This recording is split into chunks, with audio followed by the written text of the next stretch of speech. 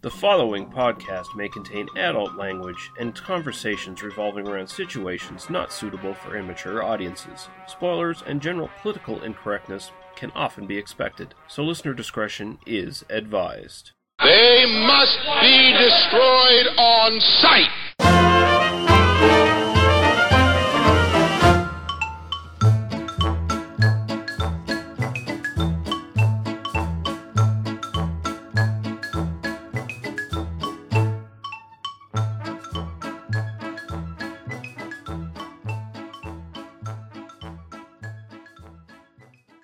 All right, welcome to They Must Be Destroyed on Sight, episode 56, and we're back for some more noir and crime films we're going to be looking at. I'm your host, the candy-colored clown they call the Sandman, Lee Russell. I have my co-host here. I can't figure out if he's a detective or a pervert. Daniel Harper, how you doing, sir? I'm doing well, and does it have to be either or? Well, that's what the movie presents anyway. You got Right. a choice. Well, I think we'll talk about that, but yeah, let's go. Okay. We have a special guest. I feel a little intimidated here because I'm going to have two people who are actually articulate talking, and it's going to make me even look stupider, but goddamn, he's one suave fucker. Jack Graham. How you doing, sir? Hi there. In Russia, they look after each other, but on this podcast, you're on your own. That's true. It's true. Nicely done. Went for the Blood Simple reference. You know, we were all thinking Blue Velvet, but yeah, I like it. I just like he picked up my play it by ear joke in the Facebook chat. Yeah, Yeah. I was the only one that got that, I think. Yeah. I got it. I groaned privately. You know. Oh, you rose above it, you mean? Mother. I don't rise above anything on this podcast, Jack. It's clearly I'm the one bringing the podcast down, and I'm going to do that later today. Don't worry. We're gonna be in the gutter for the entire time. It's just going to happen. Great. Well, I picked the right week to come then, didn't I? Obviously. Yeah. You did. Yeah, thanks for inviting me. We're glad to have been listening to your podcast now for a while and reading some of your stuff on, if I'm pronouncing it correctly, Sheboygan graffiti. Nope, sorry, you got that wrong. Oh well, shit. Yeah, you can pronounce it any way you like. I don't really care. The pronunciation I use is Sheboygan graffiti, Okay. but it's part of the joke. Don't worry. All right. You do the wonderful Shapcast that Daniel's lovely wife was just on, and you guys were doing Labyrinth and Blood Dark Crystal. Yeah. Oh. Yeah, that was a great episode. I'm really proud of that one. Yeah. All I right. think I'm going to steal Shayna from Daniel and just have her as my regular co-host instead. Well, isn't that what you do, though? You go to other podcasts and basically either take them over or raid them for your own? Yeah, exactly. Yeah. Yeah. Jack, Shane and I are polyamorous. We share. You know, Oh. there's no stealing. It's a sharing economy. You know. I don't get that. I'm strictly monogamous, so Oh, okay. Yeah. Well, can't be doing with any of that stuff. See, I'm very monogamous, so if you actually steal Daniel away, I'm just going to have to grin and bear it. You know? Well, I thought maybe you'd hire a hitman to kill us both. that too. Lots of talk of fidelity and non-fidelity in today's movies, I think. So, you know. Yeah. So we have two comments we need to get to, and they're both from Henry. First off, he says, "Great job on Kiss of Death on the Kiss of Death review." He says it's one of his dad's favorite movies, and having been a decade or so since I've seen it, I'm gonna have him fire up the DVD next time we're down. That said, he asks me to recommend Chinatown. Any chance of that breaking into your current streak? Probably not going to do Chinatown this time around. As much as we want to do it, we want to kind of limit our series to about mid-April or so. So we're already sort of over our queue as far as that's concerned. But as soon as we pick it up, we will do Chinatown, promise. He says, when you get back to doing horror, any chance of some more Hammer vampire films? You've dabbled in Dracula, for better or worse, but they've got more to offer. If you want to do something a little spicier, might I recommend the infamous Karnstein trilogy? I think it's got a lot to offer, and for a few different reasons that I don't entirely want to spoil. However, I will tease Daniel that you'll get to see a young Ronnie, and that's a Doctor Who reference, I believe, is it not? The Ronnie? Yes. Yeah. Doing things they'd never show on Doctor Who. I'll also say that beyond sexy lesbian vampires, Twins of Evil is my wife's favorite Hammer vampire movie. Right on. I have seen a lot of the sexier Hammer stuff back when when they were trying to catch up with everybody else in the late 70s or so. And yeah, we can definitely get into that. I know Paul will definitely be up for that. He says, if you go that route, you may also wish to consider the unofficial fourth movie, Captain Kronos Vampire Hunter. Yeah. He says it's sexually tamer, but it's also a very different kind of movie, which is true. I have seen this one. So it's got a stoic and mysterious hero, a great sidekick, and the triumphant return of Carolyn Monroe, which is always a good thing. It tries to unite desperate vampire lore from the Hammerverse and beyond. It also tries to set up what I thought would have been a promising franchise of its own, but unfortunately it fell victim to Hammer's financial troubles at the time, yeah. So yeah, those are great suggestions, Henry. I know we'll definitely be jumping into some of this stuff, especially Chinatown and some of the later Hammer stuff as well. I know we will be getting to at some point. So yeah, he says keep up the good work. And then in his second message, it says, I don't use Facebook, so I'll keep using ancient technology to communicate. I too fell in love with the Batman animated series from the early 90s. It's actually all up on Amazon Prime now for members to view for free. Ah, interesting. He says, I don't know why, but some of the episodes have the wrong intro attached and use the later Superman, Batman intro. He says his kids are little, but they like it, and there's enough for us old people to enjoy, too. Yeah, I really like it. I like the German expressionist and Art Deco kind of stuff. The sort of timeless feel to it. He says, while I don't care about every animated DC franchise, I have thoroughly enjoyed Justice League Unlimited, and Young Justice. If you want to talk about that stuff, I'll listen. He says, by the way, I don't care for Arrow, but I do like The Flash. As much as I love it, it certainly had a rocky start and has gotten more than a few aggravated face bombs out of me. I sometimes think that the characters make very stupid decisions only to enhance drama, especially when it comes to how and who gets to be in what secrets and at what obvious personal costs. There are also some science issues that I'm sure Daniel will get all up on if you ever go further down that nerd hole with this. People just think I'm totally pedantic about everything on this show. Is that sort of the Jack? You've listened to a bit. Is that the way I come across talking on the show? Okay. Yeah. Then I'm doing my job. Basically my job is to bring the fun down all the time. These guys are having a good time watching something cool, and I'm like, no, but let's talk about how the women are completely misrepresented.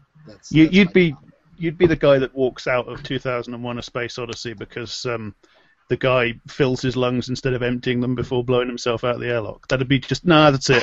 Over. I'm off. Come on! You were doing so great. Yeah, come on. It's ridiculous. I agree with a lot of that. I think the Batman animated series is fantastic. Mm-hmm. I love that. And I just say, original animated Harley Quinn is the original and the best. And that was an invention for the series as well. That's where that character originated from, yeah. She's the only Harley as far as I'm concerned. I agree. I love that series. I actually haven't seen this stuff, so I'm actually like, yeah, let's do this at some point, Lee. Daniel and Shayna should really watch, especially the episode where Harley Quinn teams up with Poison Ivy. I think that would be... I think that would go down well. I think Shayna's seen a bunch of it because she kind of had more of the comic book stuff coming up, but like me, I just didn't come up with it, so it was just not my stuff.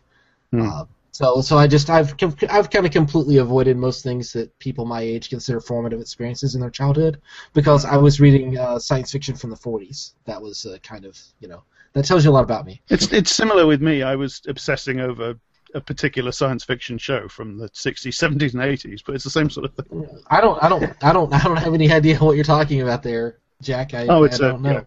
It's an obscure reference. I'll clue you in later. I get it. Yeah. Okay. Appreciate it. I agree with Henry about the Arrow and Flash as well. I don't like Arrow, but Flash is a fun show. Well, the first season is this is all I've watched so far, but I really got involved in it. It just became a binge watch on Netflix as soon as I started watching it. It's just a lot of fun. Yeah. And it's just very happy to be that, isn't it? Yeah. And I mean, there's some serious drama in it and stuff like that, but it's not so dark and depressing as like fucking Man of Steel was, which is just totally, it's like a totally separate DC universe as far as I'm concerned compared to that series. So Yeah. I couldn't get into Arrow. It just felt like Batman, but less interesting. Yeah, and I think they've got a real problem with the actors on that show. I think some not all of them, but some of the key actors in that show are just awful. I agree. Yeah, but Daniel and Shayna probably would enjoy, especially the Harley Quinn episodes in the animated series, especially because there's actually kind of a connection between the Harley Quinn and the Joker's relationship to Blue Velvet in a small way, at least. Yeah. Yeah. Well, now you're making me have to go watch it next week, so we'll see how that goes. Thanks a lot, guys. Just adding more to my plate. Yeah, well, but yeah, there are a few DC animated Batman films. Some of the latter ones on Netflix right now might be something we jump into when we're looking for a little break this summer between series. So I think we will get into some of that, Henry. So thanks for the suggestion. That's awesome. All right, so we can move on now, and we can start talking about anything we've watched in the last week or so that we want to mention. And I will move it right over to our special guest, Jack, if you would like to start off. I've been mainly watching TV, to be honest. The only movie I've watched for the first time recently is, of course, a movie that you guys put me on to, Night Moves. Oh. Which I watched because you were covering it in an episode where you were also covering The Conversation. So I thought, I want to get to that one straight away. So I better find this other movie that I've never heard of and watch that. And yeah, thanks for putting me on to Night Moves, because as I said after I watched it on Twitter, I think it's probably a masterpiece, and I'd never even heard of it.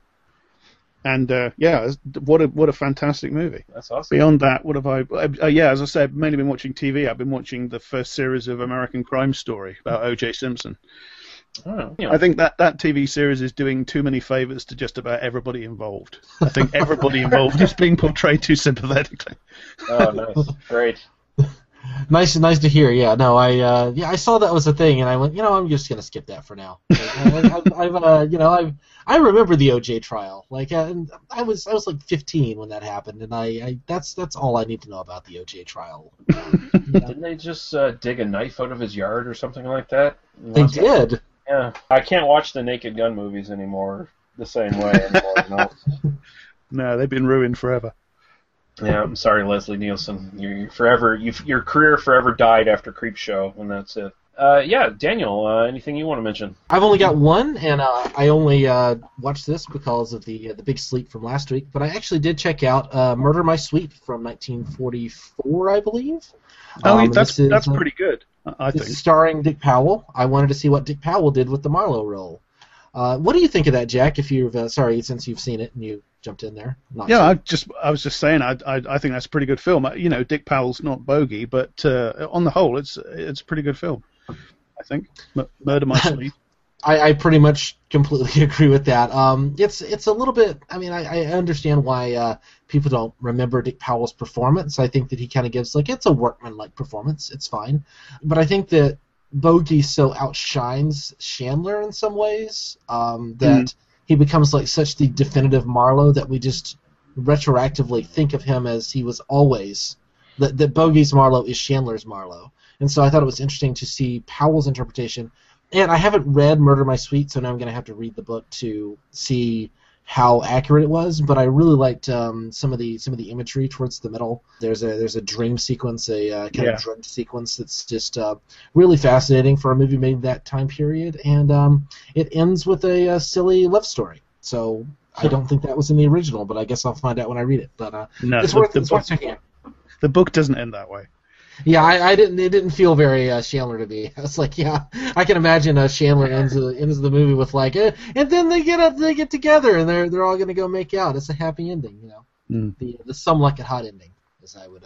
The book's actually called Farewell My Lovely, not Murder My Sweet. So oh, is it? Okay, yeah. Don't go looking for Murder My Sweet, because I don't think there is anything apart from the film that was ever called that. Well, Mitchum also did Farewell My Lovely as well in the 70s. That was his first Marlowe one, right? I believe before he redid the big sleep. Yeah. Oh, well, that must be the same story then. I've never seen that, but that must be the same story. Yeah, I haven't seen that one either. I've heard that one was actually the good Mitchum Marlowe because they actually said it period. And they said that one period. They said that one, period. It's not Michael Winner, so, like, fuck you, Michael Winner. Can I just say that right now? Michael Winner, go fucking fuck yourself. Like, that movie was fucking terrible, and I hated watching every second of it. I second the motion. I hated it more the longer I went after recording that podcast episode. I fucking hate the 1978 Big Sleep. I have no desire to rewatch it because it just kind of sullies my the high esteem I have for Robert Mitchum when I think of that movie now. So actually, I want to see Farewell My Lovely now, but just see maybe the breaking point before Mitchum stopped giving a shit for a while. That's it. Next time we're doing Murder My Sweet and Farewell My Lovely, apparently. No, we're not. I think we've had enough Marlowe. I haven't watched too much. I was actually catching up on some superhero shit I hadn't watched that had just popped up on Netflix. So I watched Ant-Man with Paul Rudd and Michael Douglas. I enjoyed it. It's kind of Guardians of the Galaxy light, if that makes sense. Like, it's got more of that sort of casual, jokey nature to it. Just kind of fun. No real big stakes or anything like that. And it's got all the interconnectivity to other shit in the Marvel universe. It actually kind of felt more like the Marvel TV shows on Netflix, where they weren't overtly throwing everything in your face. Oh, here's the bigger Marvel universe. Here's the Avengers. Here's all this shit. I mean, the only Avengers references really are, what's his name? Falcon or whatever the fuck. Captain America's sidekick, I guess, basically, in Winter Soldier. The one black guy in the Marvel universe? The one black guy, yeah, other than Samuel L. Jackson, yeah. Yeah, it's actually enjoyable. Michael Douglas is awesome in it. Like I was telling you offline, Daniel, it just made me want to go back and watch more Michael Douglas films because I just forgot how awesome he was. I'm still pushing for Basic Instinct, by the way. So listeners, go to our Facebook page and tell Lee that you want us to talk about Basic Instinct. You don't have to convince me. We're going to do it eventually. I already consented to it offline. I mean, come on, Jesus Christ. But yeah, Ant-Man's fun. It's a lot of fun. It's not a thing you have to think too deeply about. But if you want a superhero movie that isn't depressing as fuck, as apparently the Batman versus Superman one is, that's one to check out on Netflix right now. And I actually watched, and this is one I didn't really want to watch, but I had some free time. I was like, okay, fuck it, I'll watch it. X-Men Days of Futures Past. And I really liked it. I really fucking liked it because it actually tied all of the fucking X-Men movies together in a really nice, neat package. Because I was going in thinking I was going to hate this movie, and I was like, okay, this movie really has to prove itself to me that it's going to work. And it actually did. And it actually tied together all the X-Men movies into something semi-coherent that I could enjoy and accept. And I kind of wish they ended the X-Men franchise on this movie, and they're not doing that Age of Apocalypse film, because the ending on this movie was really good, and I enjoyed Hugh Jackman as Wolverine again, and Halle Berry came in for like 5 minutes and a cup of coffee and said like 2 lines in the film. But it was really enjoyable. I was surprised how well it was done, and Peter Dinklage came in and did a hell of a fucking great job. I still don't buy that Michael Fassbender turns into Ian McKellen in 50 years. No, I've seen the young Ian McKellen. He doesn't look like Michael Fassbender. No. I mean, they could have thrown something in this movie where, he has to go underground and get facial reconstruction or something. That I would have appreciated a lot. But no, it's just like incredibly handsome Michael Fassbender, who's probably going to look like that until he's like dead, and then Ian McKellen, who's kind of looking like Droopy Dog at this point with his jowls and stuff. No disrespect to him, because I love Ian McKellen, but Ian McKellen is not Michael Fassbender, and vice versa. But, I can look past that, because the movie was actually really entertaining and a lot of fun. So, actually, 2 big recommendations there for me for superhero films, which I usually don't do. So it's funny, I know I've seen that film, but I remember nothing about it at all. Yeah, there's nothing of consequence to remember really in that film, but it is a lot of fun while you're watching it though. And I mean, it tied together a lot of shit and kind of corrected all the wrongs done in X-Men 3. So that's enough for me. Oh yeah, that's right. It ends with a sort of a reboot, doesn't it? Like they change time or something, and X-Men 3 gets erased from history. Yeah. So I guess we can move on now to our first film, and we're going to go chronologically. So we'll start with Blood Simple from 1984.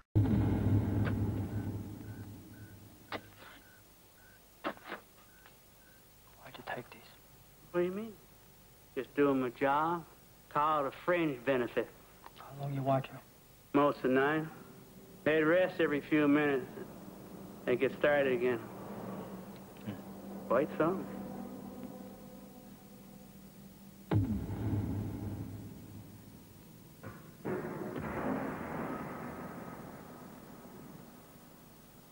I got a job for you. It's in reference to that gentleman and my wife. The more I think about it, the more irritated I get. Huh?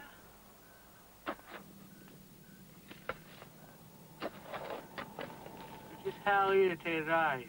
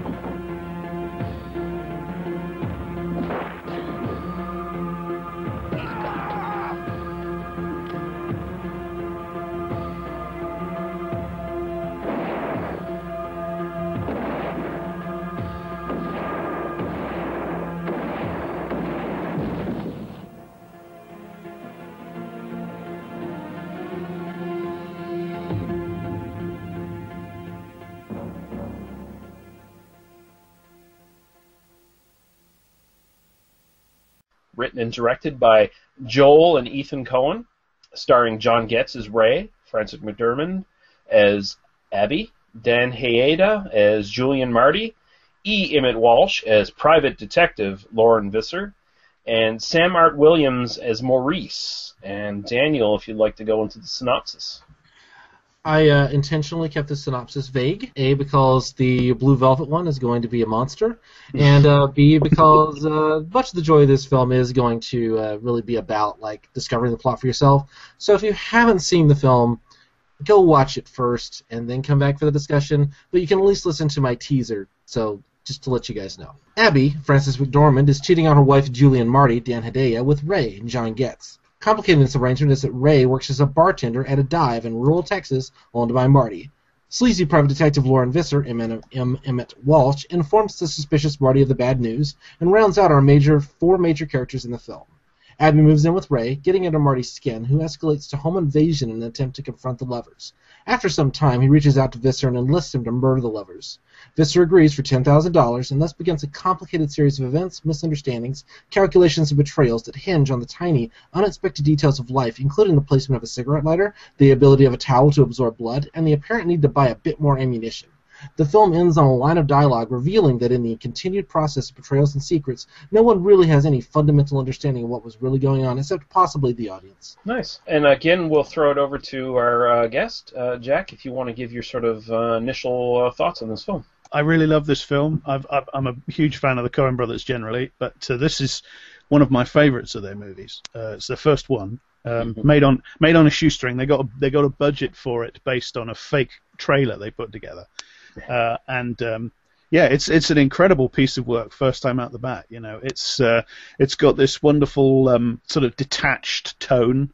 The plot, I love the way that the wonderful thing about the plot, the way it's like clockwork, you know, the way this incredibly complex series of misunderstandings, they just pile on top of each other, and yet you always feel like it's kind of inevitable, like these people are all trapped in like a mechanism, you know, that's just going to carry on rolling, and they're all stuck in it. There's some of the most shocking violence I've ever seen in films. Like, you know, I've seen things that are gorier and more bloody and where there's more protracted pain and stuff, but there's something about the way the violence is portrayed in this film that it's really like a gut punch, which I think if you're going to do violence on screen, that's how it should be most of the time anyway. It's got fantastic black comedy, although the tone is very on the surface it's very straight, but it's got this fantastic sort of dark wit, all the way through it. There's some nice themes going on in there, like there's a theme about misogyny and men that don't trust women. There's the wonderful inversion of the PI. The PI in this is about the sleaziest guy imaginable. There's nothing noble about this guy whatsoever. I love the way almost everybody in the film is stupid. And that's kind of a theme of the film as well, because it's called Blood Simple. It's about the things that make people act stupidly, money and love and sex and stuff. I love the sweaty, sticky atmosphere with the insects constantly buzzing and everything. And there's one bit I particularly love, which is when Ray is taking the dead body of Marty, so he thinks. Spoilers, everybody. And he's got the radio on, and there's this voice on the radio talking about the Jupiter effect and the planets are lining up. And the Antichrist is coming. And there's this wonderful feeling like, I was saying about the plot like being clockwork, and unfolding, and these people are trapped in it.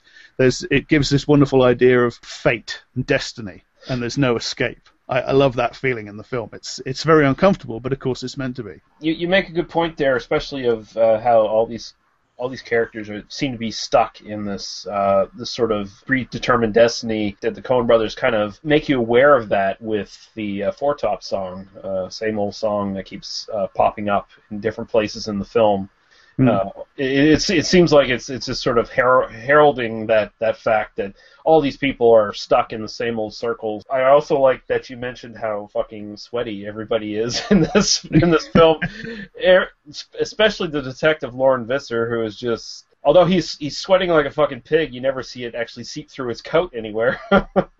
But yeah, Daniel, I'll throw it over to you for your sort of initial thoughts on this one. Fuck you two guys! You stole everything I was going to say. Oh, well, no, probably the. I was going to use the word like greasy to describe the look of the film. It's not just sweat; it's like this kind of sticky, awful, sticks to your bones kind of sweat. The kind of sweat that I grew up in Alabama. I know this sweat. This is a very specific, level of sweat that occurs in the American South. Those awful rural hot days. Probably the one thing that I really admire about this is just how well it's executed in the small details.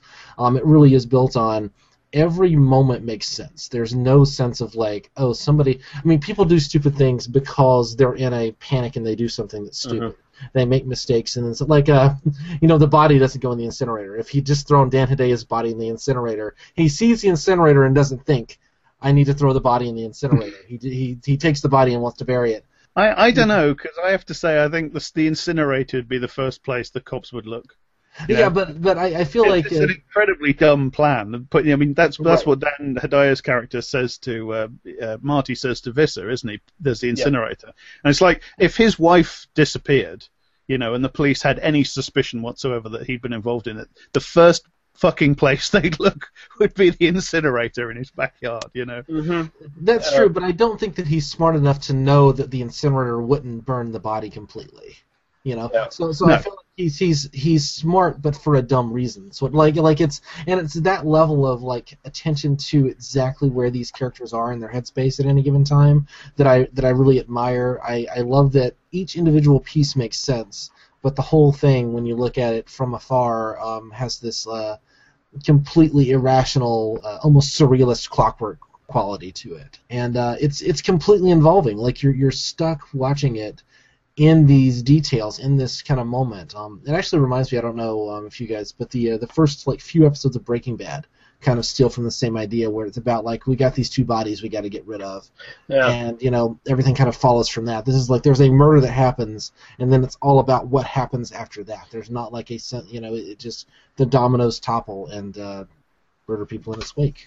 That's a good connection, actually. I never even thought of that, but now that you mention it, yeah. I love movies that do that and stories that do that, because I have this I have kind of a clockwork mind. It just kind of makes me happy in like this like kind of interesting way when when the filmmakers are smarter than me. I really appreciate it. It's actually something I love when I feel like all these details actually do make sense. Somebody was paying that much attention, and for this to be a first film, I think that's really remarkable that they did manage to pull all that off. Like everything does kind of fit together. And you go, oh wait, he stole the gun at this point, and then they left it there, and then the guy thought that the gun was there, and that's how he drew that conclusion. And then when he realizes he was wrong, it's like actually the worst thing he possibly could have done. Like that kind of realization that's actually built on kind of like material reality is just it's what I love about the film. It's such a small little film. It's really just about these four people, but it's just so well executed.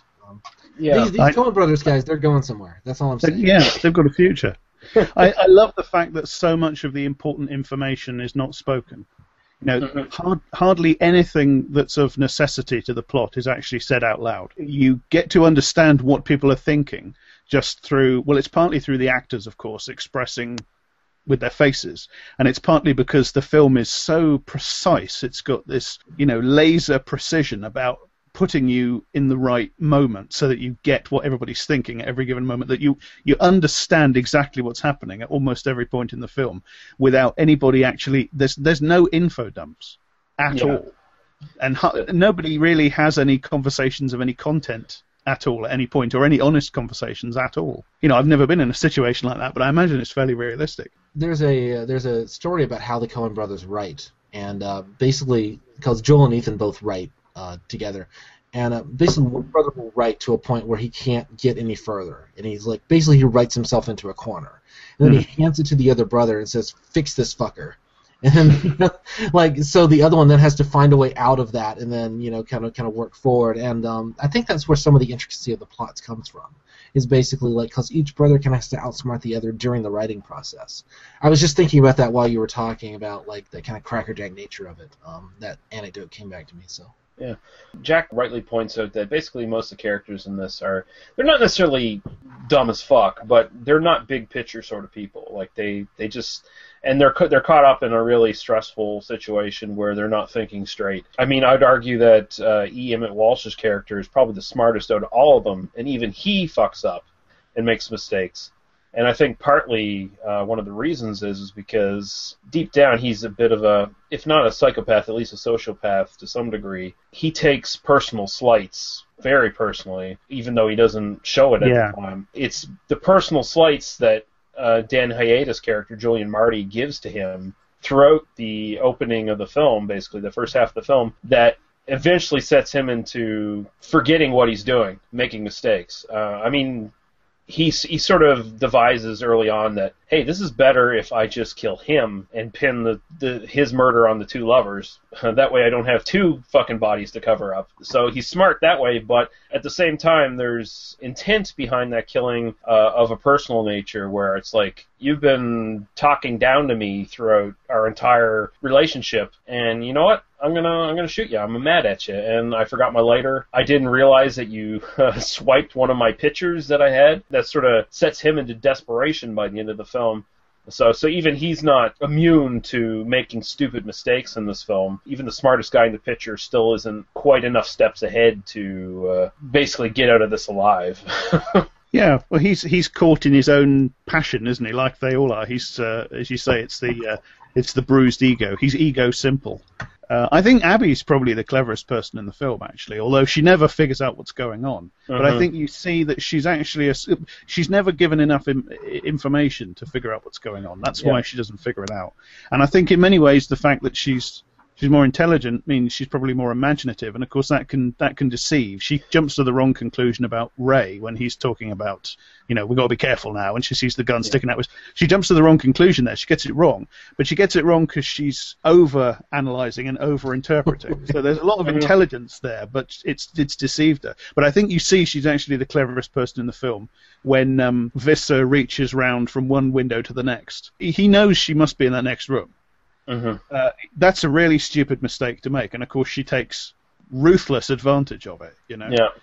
So I think ultimately the reason Abby's the only person left alive at the end, apart from Maurice. Actually, Maurice is probably the cleverest person in the film because he's not involved in it. Yeah, because he's like, fuck that shit. No, all you white people are crazy. Yeah. I'm staying out of it. And then in Walsh's character Visser, he finally does realize everything that's happened, but by that time it's too late for him. And he realizes it, and he basically laughs at it because it's like, well, yeah. That is his one saving grace, I suppose, is the ability to laugh, even as he's lying there dying. Of course, doesn't redeem him in any way, but the fact that he's able to laugh at it, I suppose, as he's sort of staring up at the condensation dripping off the underside of the sink, and he's. I gotta say those pipes are pretty clean for an apartment like that, I must say. Maybe they were just replaced. Like, really what that means is, like, somebody had their, like, head bashed through that, like, not that long ago. They just had to replace it. Like, they replace it so often it never gets dirty. That's the, it's a sign of the deeper systemic rot in the society that the pipes are clean. Well, that's deep. That's deep. Look at that. Jack comes on the show and I raise my game. This is what happens. I knew it was that's too deep for me. I don't understand. I will say there is actually a problem with the plot, and I noticed it watching it this time round, and I Googled it, and I found out that other people have noticed it as well. And I'll put this question to the two of you. Who takes the money from the safe? Because Maurice gets a phone message on his answer phone from Marty after he gets back from the fishing holiday he takes to give himself an alibi, saying the money's missing from the safe. I know it must be you or Ray or Abby, because you're the only people with the combination. So that's before he has his final confrontation with Visser, where it's implied that Visser is going to loot the safe. Mm-hmm. Yeah, that's after he's killed him. So Visser hammers the safe too, right? Yeah. So who takes the money? My money's on Maurice. Maybe Maurice. If Maurice actually, I don't know. The way he confronts Ray about it seems pretty sincere to me. Yeah. But maybe he was just. Or, how about the blonde? The blonde that Maurice was chatting up in the bar that day. So Maurice and the blonde are cahoots. Whoa. Was she actually chatting him up in an attempt to get to the safe, do you think? I think she wanted the cock and the money. Well, he's the cleverest person in the film, then, obviously. Well, yeah. Then obviously he's the Kaiser Soze of the whole plot. Then I mean. There was a secret story that was happening in the background that nobody noticed for 20 years. Yeah, all we don't get is the final scene of him walking down the street with the blonde with a fucking briefcase full of money. Then that's yeah, shit. That's a good point, Jack. That's something I never thought of either. That's awesome. Yeah, because it's either that or Abby pocketed the money and we never see it. That's the only other explanation that makes sense to me, because Ray wouldn't have done it. No, Ray's too honest. He wouldn't have done it. Yeah, because Ray is really, and this is an excellent performance, I think. Like, he is generally, like, shooken up by everything he encounters in this film. Like, just the fact that he's buried a dead body that isn't dead yet, so he's essentially killed someone, and he doesn't know the reasons why initially, and then he suspects the reasons why, and even then he's wrong. He's like the innocent victim, really, in this film.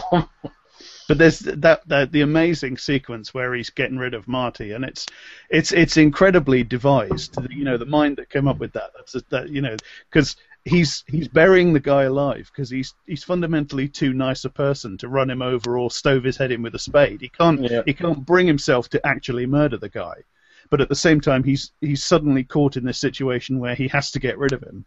Yeah. So he can't actually bring himself to kill him. So he just says, "Okay, I'll bury him while he's still alive." Well, so it doesn't matter the most hideous thing you could possibly do to somebody out of kindness. That is fucked up. Although, does he justify it in his mind because Julian Marty tries to shoot him with the empty chambers of the gun? Yeah, I think that probably makes it easier for him. Yeah.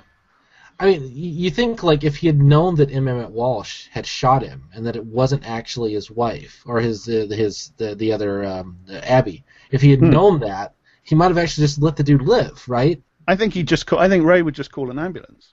If he walked in and found Marty wounded like that and he didn't have any reason to think Abby had done it, he'd just call an ambulance. I agree. I think because he's not a bad guy. No, I mean you can tell he's legitimately haunted by what he had to do, and he's back and he's talking to Abby, and of course there's a miscommunication where he thought Abby actually shot him, and he still cares about Abby enough where it's like, okay, we're going to do this, we're going to go away together, but he is so shooken up, and it's a really great performance, a very, very sort of tight, finely tuned performance. And he's sort of this horror because he thinks she's done it, and he thinks she's going to carry on denying it. Mm-hmm. Yeah. So it's like he's thinking, who is this person, And it's horrible because, of course, that he's completely got the wrong end of the stick, and she can't put him right because she doesn't understand what his misunderstanding is. Yeah. it's hellish sometimes to watch it. You know, you sort of scream at the television like you want to get in there and shake these people. Mm-hmm. So much of the machinations of the plot are just the self-doubt and mistrust between the two main characters. Yeah. Because of the little seeds that are planted in them. I mean, it just, they're in a desperate situation. They don't know who to believe. They don't know who to trust. All these things come at them, and it's very believable. It's a very naturalistic kind of performance, and it does feel like you were saying earlier, Jack, feels like a situation that authentically could happen. Like it feels like a real true crime kind of situation to a lot of extents, right? Well, the stupidness of so much that everybody does is a key part of that, because a lot of real crime is actually, when you look at it, it's incredibly stupid. Yeah. What the things people do. But yeah. Well, it's incredibly like kind of richly observed in the sense of like, I mean, it doesn't, you know, we've been talking about these kind of noir films and these kind of things where, you know, people have like plans and, you know, this kind of idea, and they're kind of tough guys and they're kind of thinking 2 steps ahead. And this is like you walk into your boss's office where you've been fucking his wife, and then suddenly you find his body dead, and like, what the fuck am I gonna do? Yeah. And so like, oh, I gotta like clean up the blood, and then like the blood soaks through his shirt, and he's like, you know, and it's so richly imagined in the sense of like, it's hard to imagine almost that this was written without like set design in mind almost. Like it feels like this very organic piece where like the script and the set design and the direction were all kind of one of a piece, and it just kind of comes from this very almost like the film itself was grown in the dirt. Like that's how organic it feels to me. I also like, although this is, you know, their first film, and it's a very mature like first effort, and there are little touches of it that feel like a film school student puts their first film on screen, because there's a couple nice little flourishes here, but they don't beat you over the head with it, so it works really well. Like, I like the sort of transition between the 2 ceiling fans, for instance, where, you know, it actually switches scenes. I like where Abby is in the office, and then there's this transition to her falling into her bed. Oh yeah, that's really good. Yeah. Yeah, it looks really good. I also like I just kind of respect the fact that they set their camera up. I'm kind of wondering how they did this shot, if they just waited or if they just had precise angles and reset the camera up. But there's the shot where it goes out from Ray's room to outside to across the street where there's the lights in the other house, and then it moves to morning, and the shot has not changed at all. Like there's no change in millimeters really that you can detect. So it almost feels like they had the camera on all night recording the shot, and I really like that. I was just like, wow, like who would even think to do that at that point? So there's a lot of like really nice little flourishes in this film, but at the same time they don't feel flashy. They still feel as grounded as everything else in the film. So. And they've got a real something you don't often find with, I think, first-time filmmakers. They've got a real grasp of all the other things that go into making a film. An experience, you know, beyond the visuals. They've got a real command of sound in this film, like the constant sort of background buzz of insects and the machinery noise. There's a lot of emphasis on machinery. There's the windscreen wipers and the ceiling fans and things, and they've all got their own sound, and the amazing sort of crystalline sounds of broken glass and people stepping on broken glass and lots of footsteps and the way people rattle doorknobs and everything. The sound design is really, it's unassuming, you know. It's not the sort of thing you notice consciously the first time you watch it, which of course is what you want. You want it to be working on you subconsciously, but it's obviously been very carefully thought about, I think, the sound design. Yeah, there's the muted radio or whatever that's playing in the background of like the sort of climax of the film where Abby is in the apartment with Visser stalking her. And you hear that sort of background noise is probably coming from another apartment, like right next door down the hall. It feels like it's a world away. Like they're trapped in their own little situation, their own little world, and there's this other thing going on outside. Because that music is so loud that it's coming through the walls, these people aren't probably even hearing the gunshots going on in the apartment. Like, they're like those stupid white people. They don't know how to use silencers. Come on. They're breaking the plumbing again. We're going to have to replace the plumbing under the sink again. Yeah. So I think we can move to a little bit of trivia with this film. I didn't take a lot of notes for this one. I will say, before I get into this, those fish on that table must have smelled like shit. By Oh, that God. Hard working conditions for the cast. I mean, come on, dude, put those shit on ice right away. You don't put it on your table, especially in Texas, in that weather. That's just how much of an asshole the Dan Hedaya character is. Yeah. He's just like, here, take some fish, motherfucker. Like that's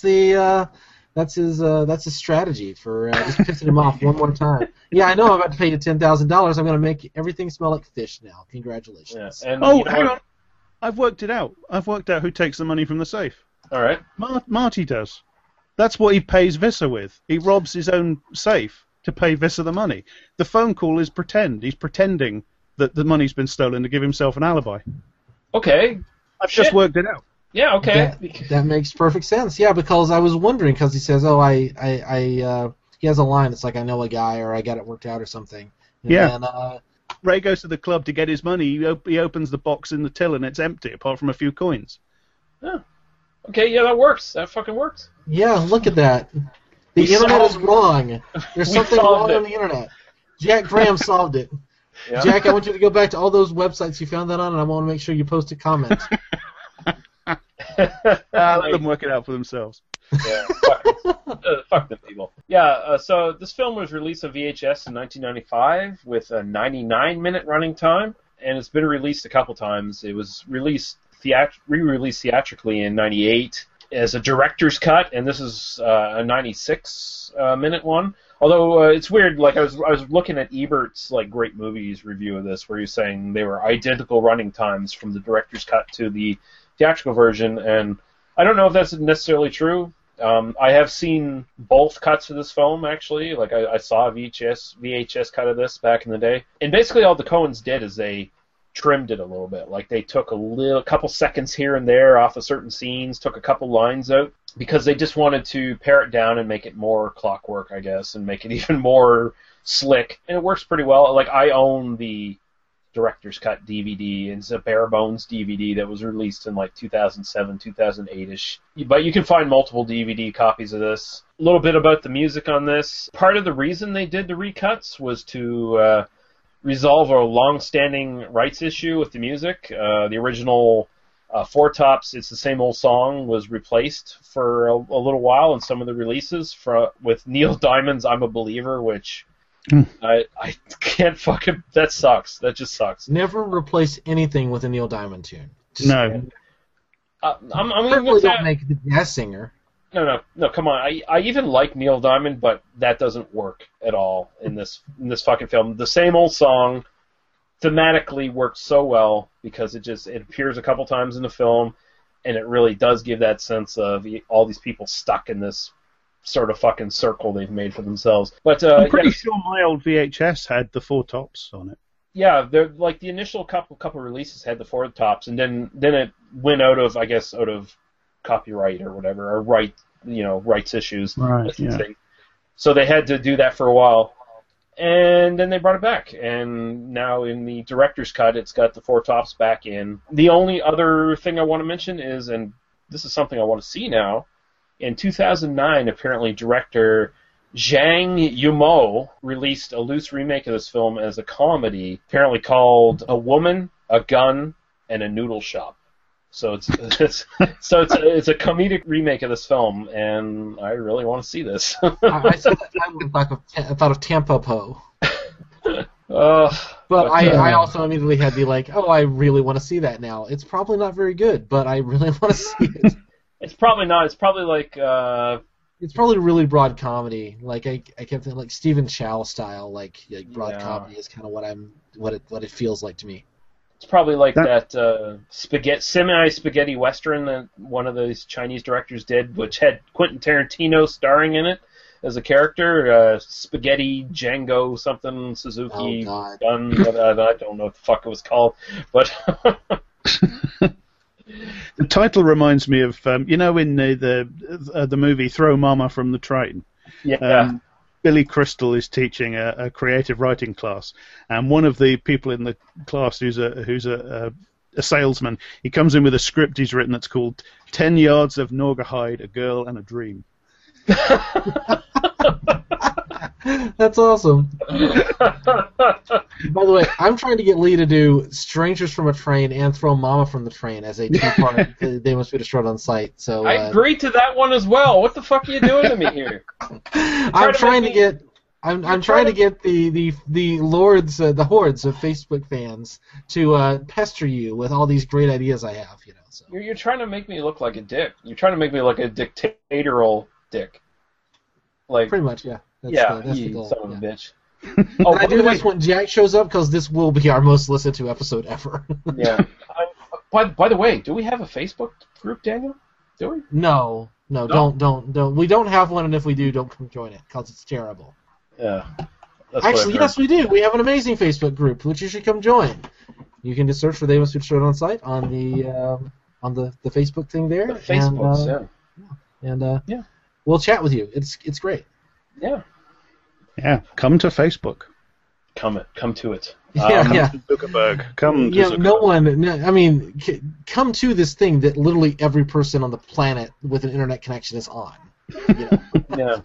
Fucking Neanderthals. Okay. So we can move on now, unless anyone has anything else they want to add to Blood Simple.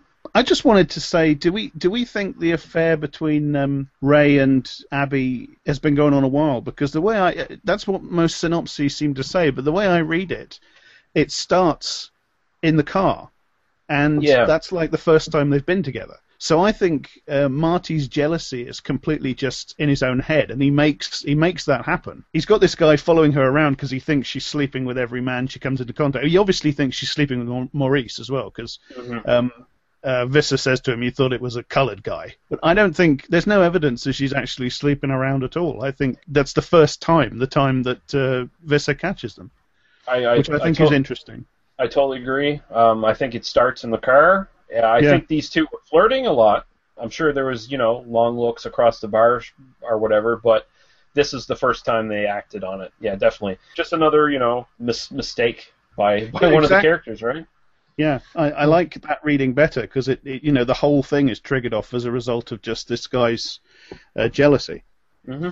Well, and it wouldn't be the first time that a spousal jealousy issue ultimately causes the very thing that it's meant to. That a spouse is pushed away and pushed into the arms of another person by the very jealousy that is caused by that. So, though I never really thought about that. I always just kind of assumed it was kind of an ongoing thing. But I think you're right based on that dialogue that might have been the very first time. But also you kind of run into the emotional connection might have been there long before. And ultimately when you're talking about relationships, marital relationships, and that sort of thing. Sometimes that emotional intimacy is even more important than the physical intimacy. Yeah, that's a good point. Explicitly, she's throwing herself. I haven't thought a lot, about this in my life. By the way, this isn't something that we've dealt with. You've never talked about this podcast. Yeah, what the fuck's going on, Daniel? You're a totally different person all of a sudden. Yeah, no, there we go.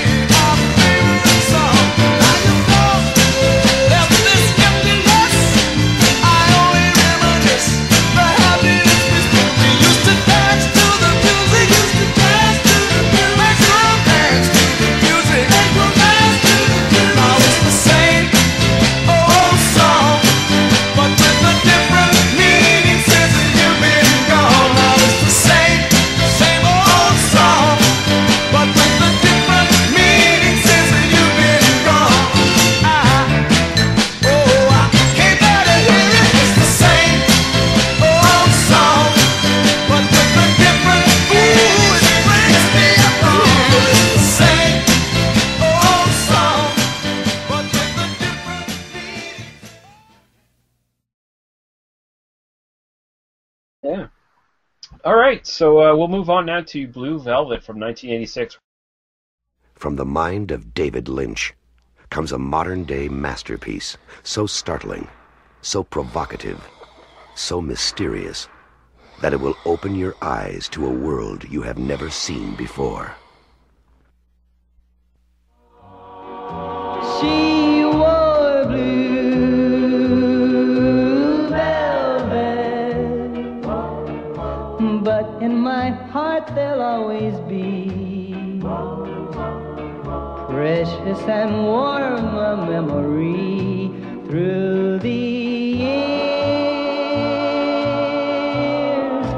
and I still can see blue velvet. Hey, neighbor. Here I come. You got about 1 second to live, buddy. Through my tears. Blue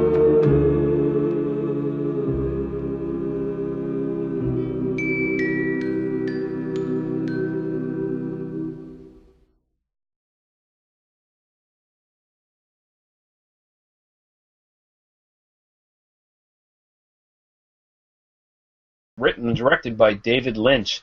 Starring Isabella Rossellini as Dorothy Valens, Kyle MacLachlan as Jeffrey Beaumont, Dennis Hopper as Frank Booth, Laura Dern as Sandy Williams, Hope Lang as Mrs. Williams, Dean Stockwell as Ben, one suave motherfucker, if I do say so myself, George Dickerson as Detective John Williams, Priscilla Pointer as Miss Beaumont, Frances Bay as Aunt Barbara, Jack Harvey as Tom Beaumont, Ken Stovitz as Mike, Brad Dourif, the great Brad Dourif as Raymond, and the great Jack Nance as Paul. And Daniel, if you'd like to get into your lengthy synopsis for this one. This is gonna be fun. This is gonna be fun times, guys. So first of all, before I get into my synopsis, I'd just like to mention that I'm in honor of Frank Booth, the clearly sensitive and caring lover. The greatest lover of modern cinema. I'm consuming a nice 24-count can of Pabst Blue Ribbon for just. Glad it's not Heineken. Yeah, not Heineken because fuck that shit. But I would normally. Jack does not know this. He doesn't know beer, but this is terrible swill. I would normally never drink it. And the fact that I'm doing it on a podcast where no one literally will know that I'm not lying right now should tell you the devotion I have to this show. So I will confirm that he is drinking a tall can of Pabst Blue Ribbon right now. Are you ready? We're ready. Do it. It's a sadomasochistic thing, isn't it? You're drinking it because you hate it, but you love hating it. It's something like that, yeah. Yeah. Hey, I'd rather drink that than Heineken. I actually would. I would agree with that. Yeah. Well, unless you get Heineken in a can, because it's not skunked, because the alpha humulons aren't shift. Oh wait, I'm a chemist. Welcome to Beyond the Four podcast with Daniel Harper. My old beer-related podcast. Congratulations. All right, here we go. I'm now going to do. I want this synopsis in haiku form. Haiku form. I probably could have done it by the time I got done writing this damn thing. If you let me know ahead of time. Likes to watch. Jeffrey likes to watch sadomasochistic sex and sometimes engage in it. Okay, are we ready? Yeah. Ready. Okay. Jeffrey Beaumont, Kyle MacLachlan, is an effete college boy who was referred to his hometown of Lumberton, North Carolina, to care for his ailing father, and who finds a severed ear in a field while ambling along one day. We know he's an effete and out of touch by his beer of choice, Heineken, which contrasts sharply with the bud consumed by most of the other residents of the town. One of those residents is Police Detective John Williams, George Dickerson, to whom Jeffrey brings the ear, and whose daughter Sandy, Laura Dern, has something of an interest in the worldly Jeffrey. Sandy hears a bit about his father's work by and by, and together they hatch a Hardy Boys-style plan to infiltrate the apartment of a young woman, Dorothy Valens, Isabella Rossellini, who may or may not be involved in the case. Spying on Dorothy from the voyeuristic confines of a closet that night, Jeffrey overhears a mysterious phone call from Frank Booth, Dennis Hopper, who is on his way over to her apartment. Jeffrey is discovered by the young woman, and she first threatens him at knife point, then demands that he remove his clothes as he has observed her naked. Intrigued by what she finds, she begins to perform fellatio on the young man, who then must hide back in the closet when Frank knocks on Dorothy's door for their scheduled appointment. Dorothy and Frank engage in ritualistic sadomasochistic sexual acts, while Frank huffs on a gas cylinder of unknown composition, most likely amyl nitrite, insists on being called Daddy, and cries out, "Baby, wanna fuck." Some sexual violence and vigorous dry humping later, Frank leaves the apartment. I'm sorry, can I just say that some sexual violence and vigorous dry humping later might be my favorite phrase I've ever written? All right.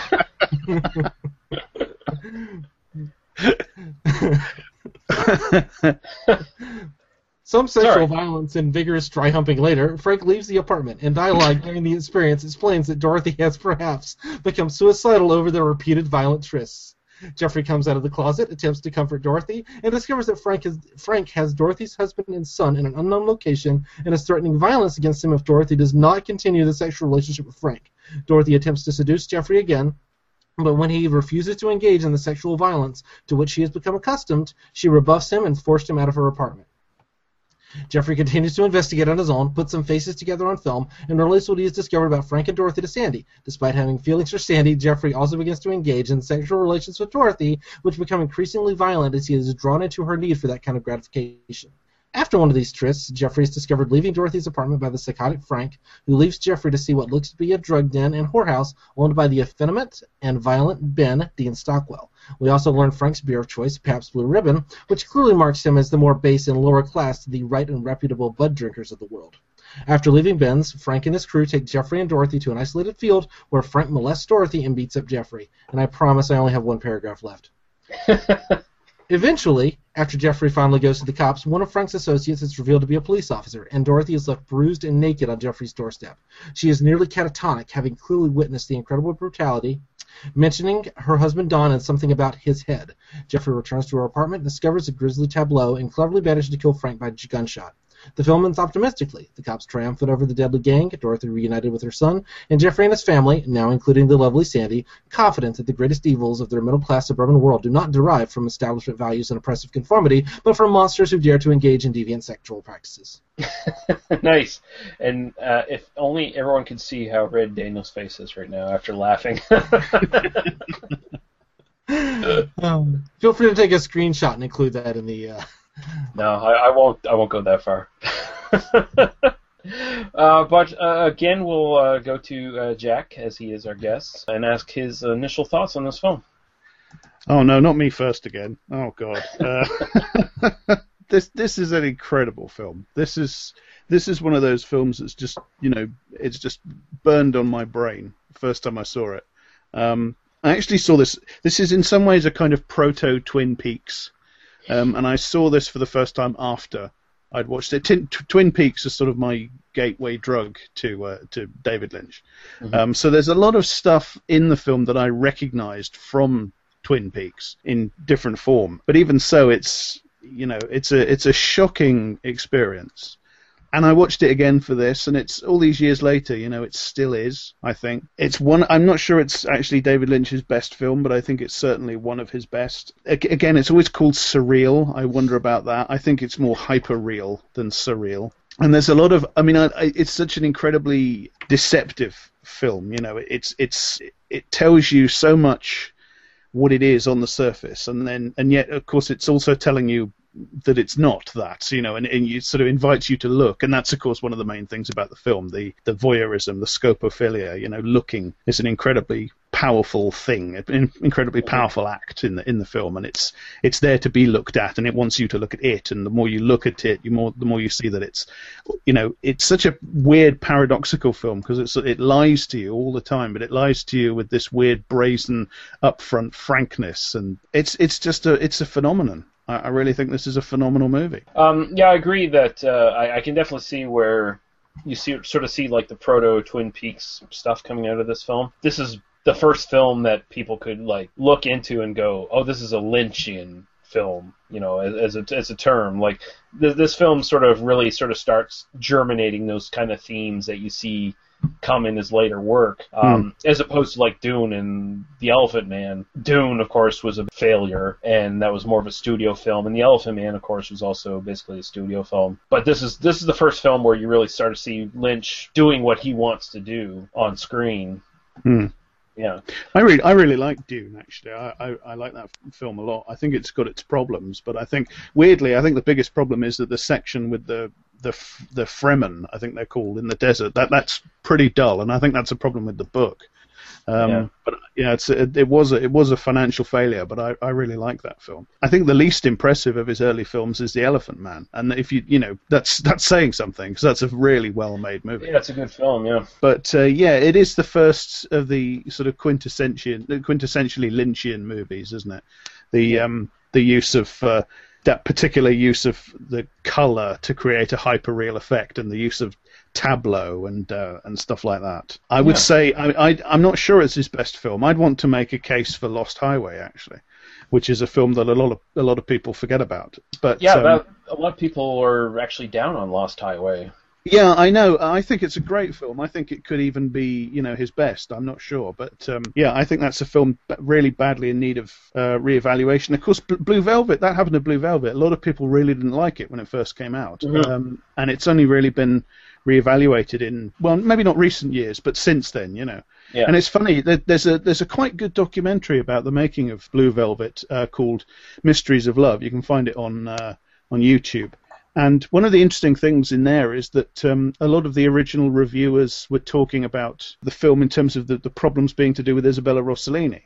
And for me, she makes the film. She's the most powerful performance in the movie, and she's the central presence of the movie. So I find that inexplicable, to be honest. Yeah, I agree, and I know Daniel has some things to say with this one, but I'll just start off by saying... I kind of want you guys to go first, actually. Okay, well, Isabella Rossellini, she has even said in interviews that she felt like initially when this film came out and the reviews came out that she was responsible for all the bad reviews in this film. She felt like she honestly felt devastated that she had ruined this film for David Lynch, and she was not the first pick for David Lynch. Like, David Lynch was looking at Debbie Harry and I can't think of the other one at the moment. Helen Mirren. Helen Mirren, that's right, yeah. So he was looking for established sort of actresses to approach this role, and Isabella Rossellini at that point had only done, I think, 2 films before then. She was a model before that, right? She kind of felt like she had given a weak performance or something along those lines, but I think she gives a stark honesty in her performance that kind of almost transcends the movie in a way. It almost rises above what everyone else is doing in the film. She brings kind of a reality to her character that I think is almost in contrast to a lot of the other characters in this film who are explicitly written as kind of daytime soap opera characters to a certain extent. That's something David Lynch likes to do in his films, where he likes to sort of satirize the kind of daytime soap opera, Leave It to Beaver, Nancy Drew, Hardy Boys, mysteries, kind of dialogue and characters. And there's actually a sort of fake soap opera that absolutely everybody in Twin Peaks watches, isn't there?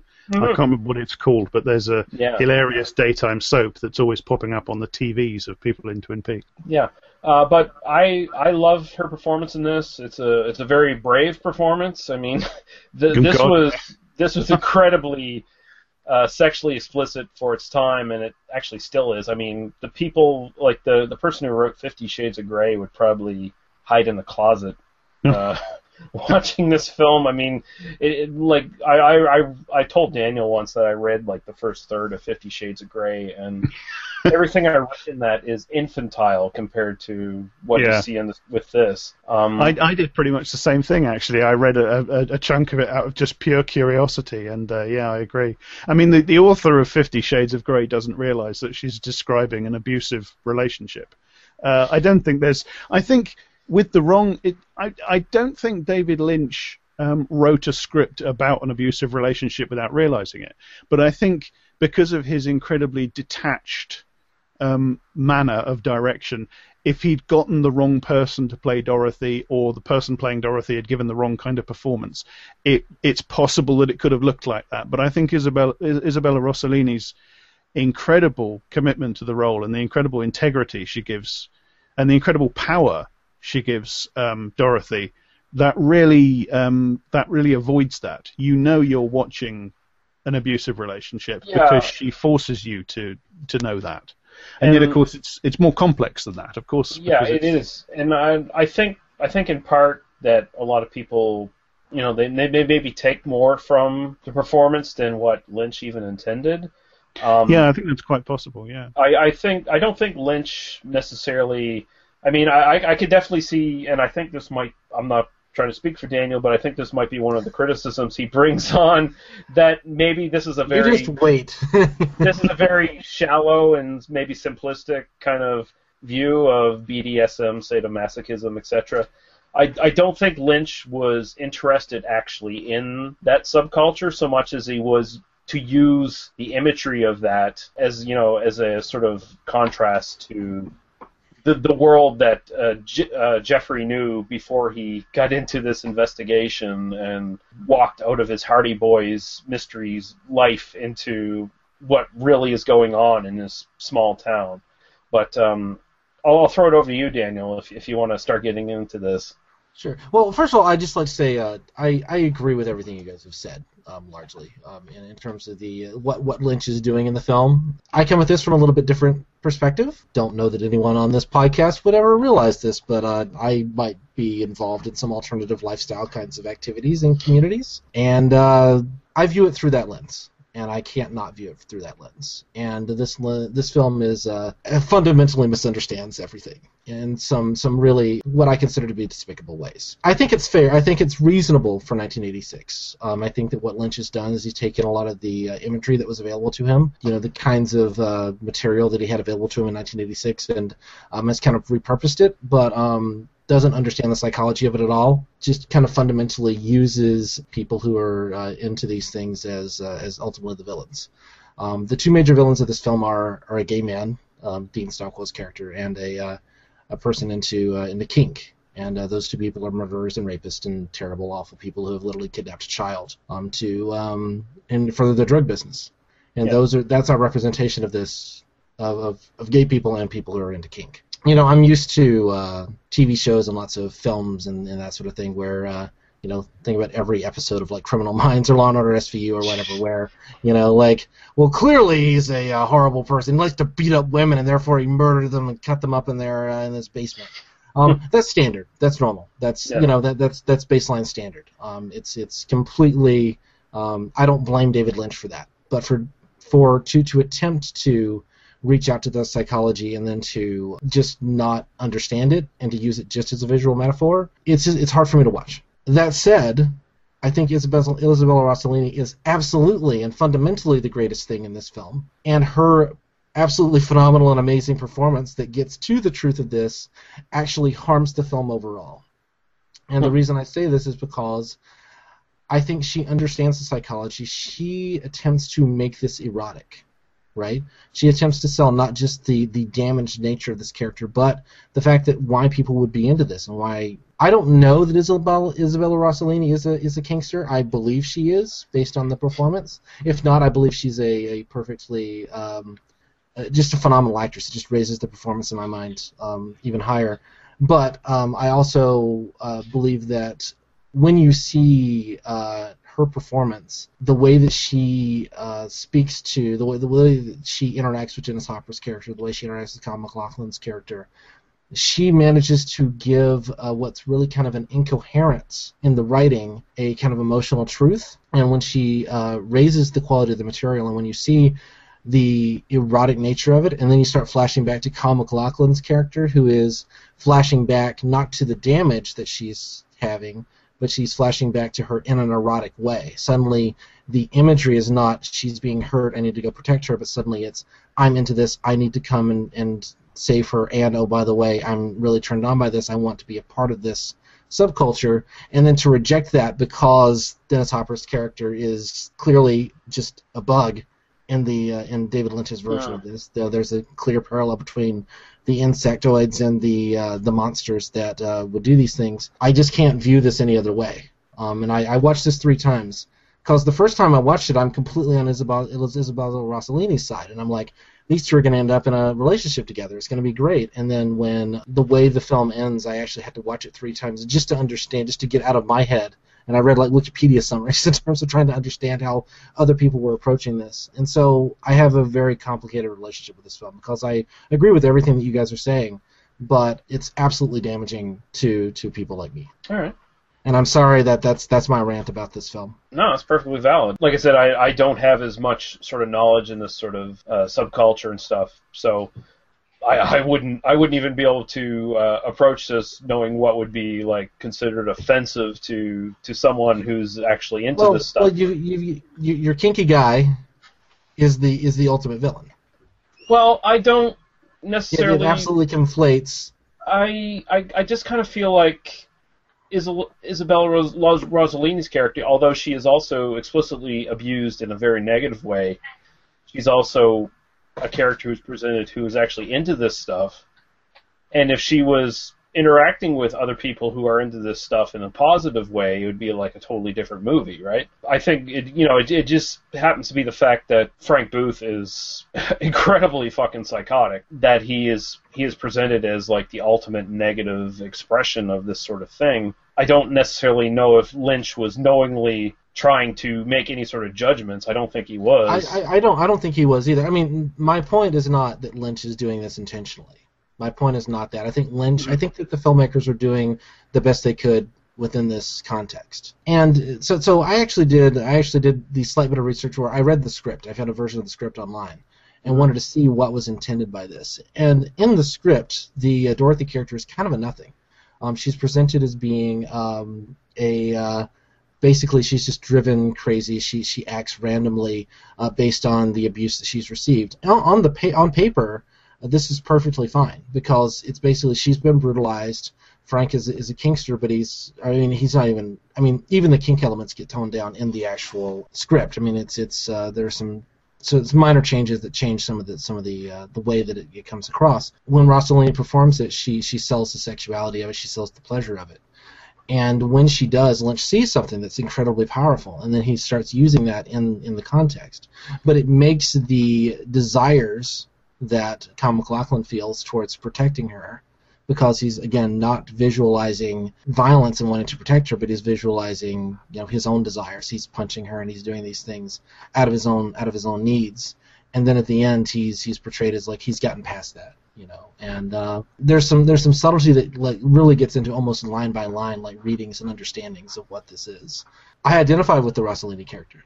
Like I've seen young women in abusive relationships, not to the degree of like having their husbands captured and that sort of thing, but it's very, very common. Like this is completely realistic.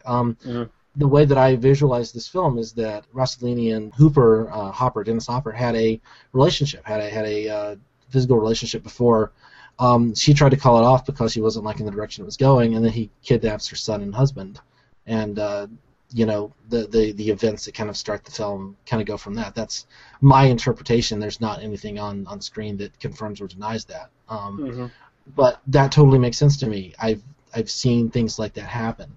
It's highly unfortunate. It's just it's hard for me because like there's such a strong following behind the film, and there's such a strong kind of idea that when it treats the kink as a damage, when it treats the desire for this sort of thing as just you're fundamentally damaged, you're broken, you need to go to a mental hospital. It doesn't feel par for the course anymore. It feels deliberate, pointed. Again, there are a lot more subtleties. I mean, I'd almost have to go through line by line and kind of point out where it does well and where it does wrongly.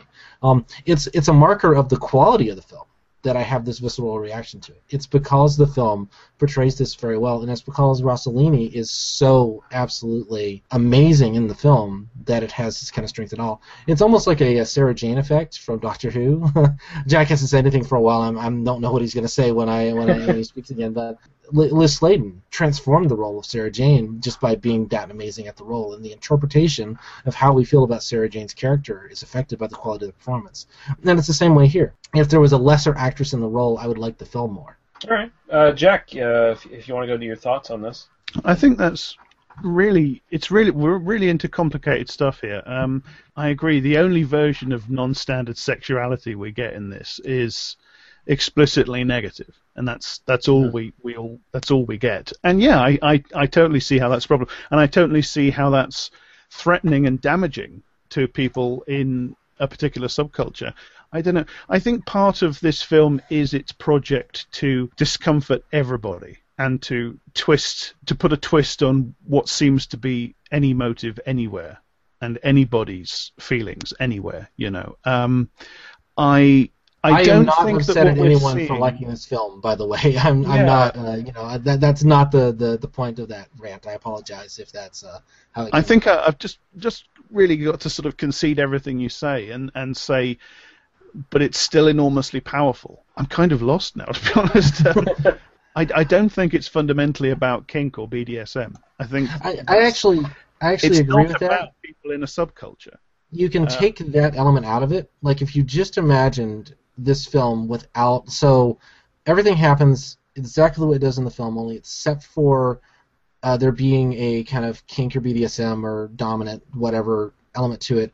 Dennis Hopper's character is just coming and raping her. That's all he's doing. He's got her in this thing. He's just raping her. That's it.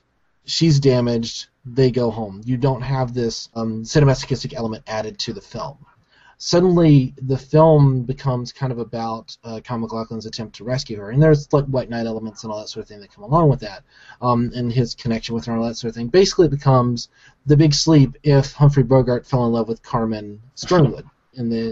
That's essentially the structure this film has. What I meant really was I don't think that the sexual interactions we see on screen are actually about BDSM or kink.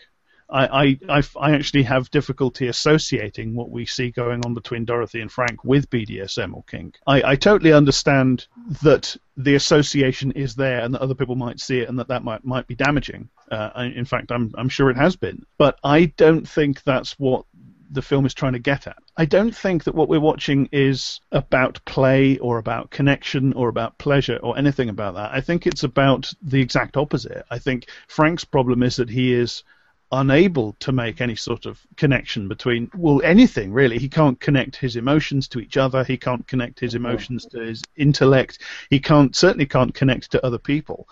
He is completely, utterly, totally self-involved. So what you're watching there, it is obviously a sort of a horrible version of a power exchange relationship, and the fact that Isabella Rossellini plays it as if there is a part of Dorothy that enjoys it, that does cause. I see the problems. Because it's like you're portraying a consensual power exchange relationship as something that's inherently unhealthy.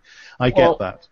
But it's also about sort of Stockholm syndrome or something like that. It's about the way abuse victims sometimes try to curry favor with abusers. I think something you said earlier is very important as well. We don't get any details. The film is deliberately very vague about what's actually happened here. I think there are ways in which you could fill in the background that would make it worse or better. Yeah, that's sort of the reading I got from it when I was going into this, that it was kind of a Stockholm Syndrome kind of situation where maybe she was not necessarily into this sort of stuff before even any of this started, that she sort of came into it as a coping mechanism for the abuse that she was under, and the fact that this psychotic maniac is holding her kid and husband hostage, and she needs. I mean, there's mention made that just briefly that she was suicidal, and that basically the continued threat of harm towards her child and her husband, which was what was sort of keeping her under the chains of Frank, basically. And I sort of felt like that she was trying to find some sort of coping mechanism to deal with this situation, rather than quitting on her husband and her kid, essentially. There are moments in her performance when Rossellini plays Dorothy as almost like she's in a dissociative state, which is something else that abuse victims do. Well, she mistakes Jeffrey for her husband. Yes. Yeah, several times back and forth. In the script, you actually get a more kind of background of what's happening. So I'm not trying to. I'm just letting you guys know, since I did check it out. No, it's interesting. you get more. There's more shoe leather in the script, and I didn't go through like line by line, but I kind of read through, particularly those sequences. I really wanted to see exactly what was there on the page and what wasn't.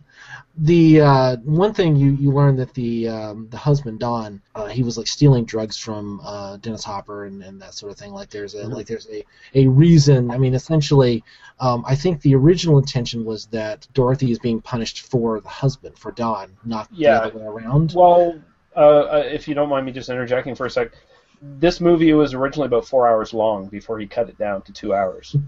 Nice. The script is long. The script is very long. I think everything in the script was basically originally in what they shot.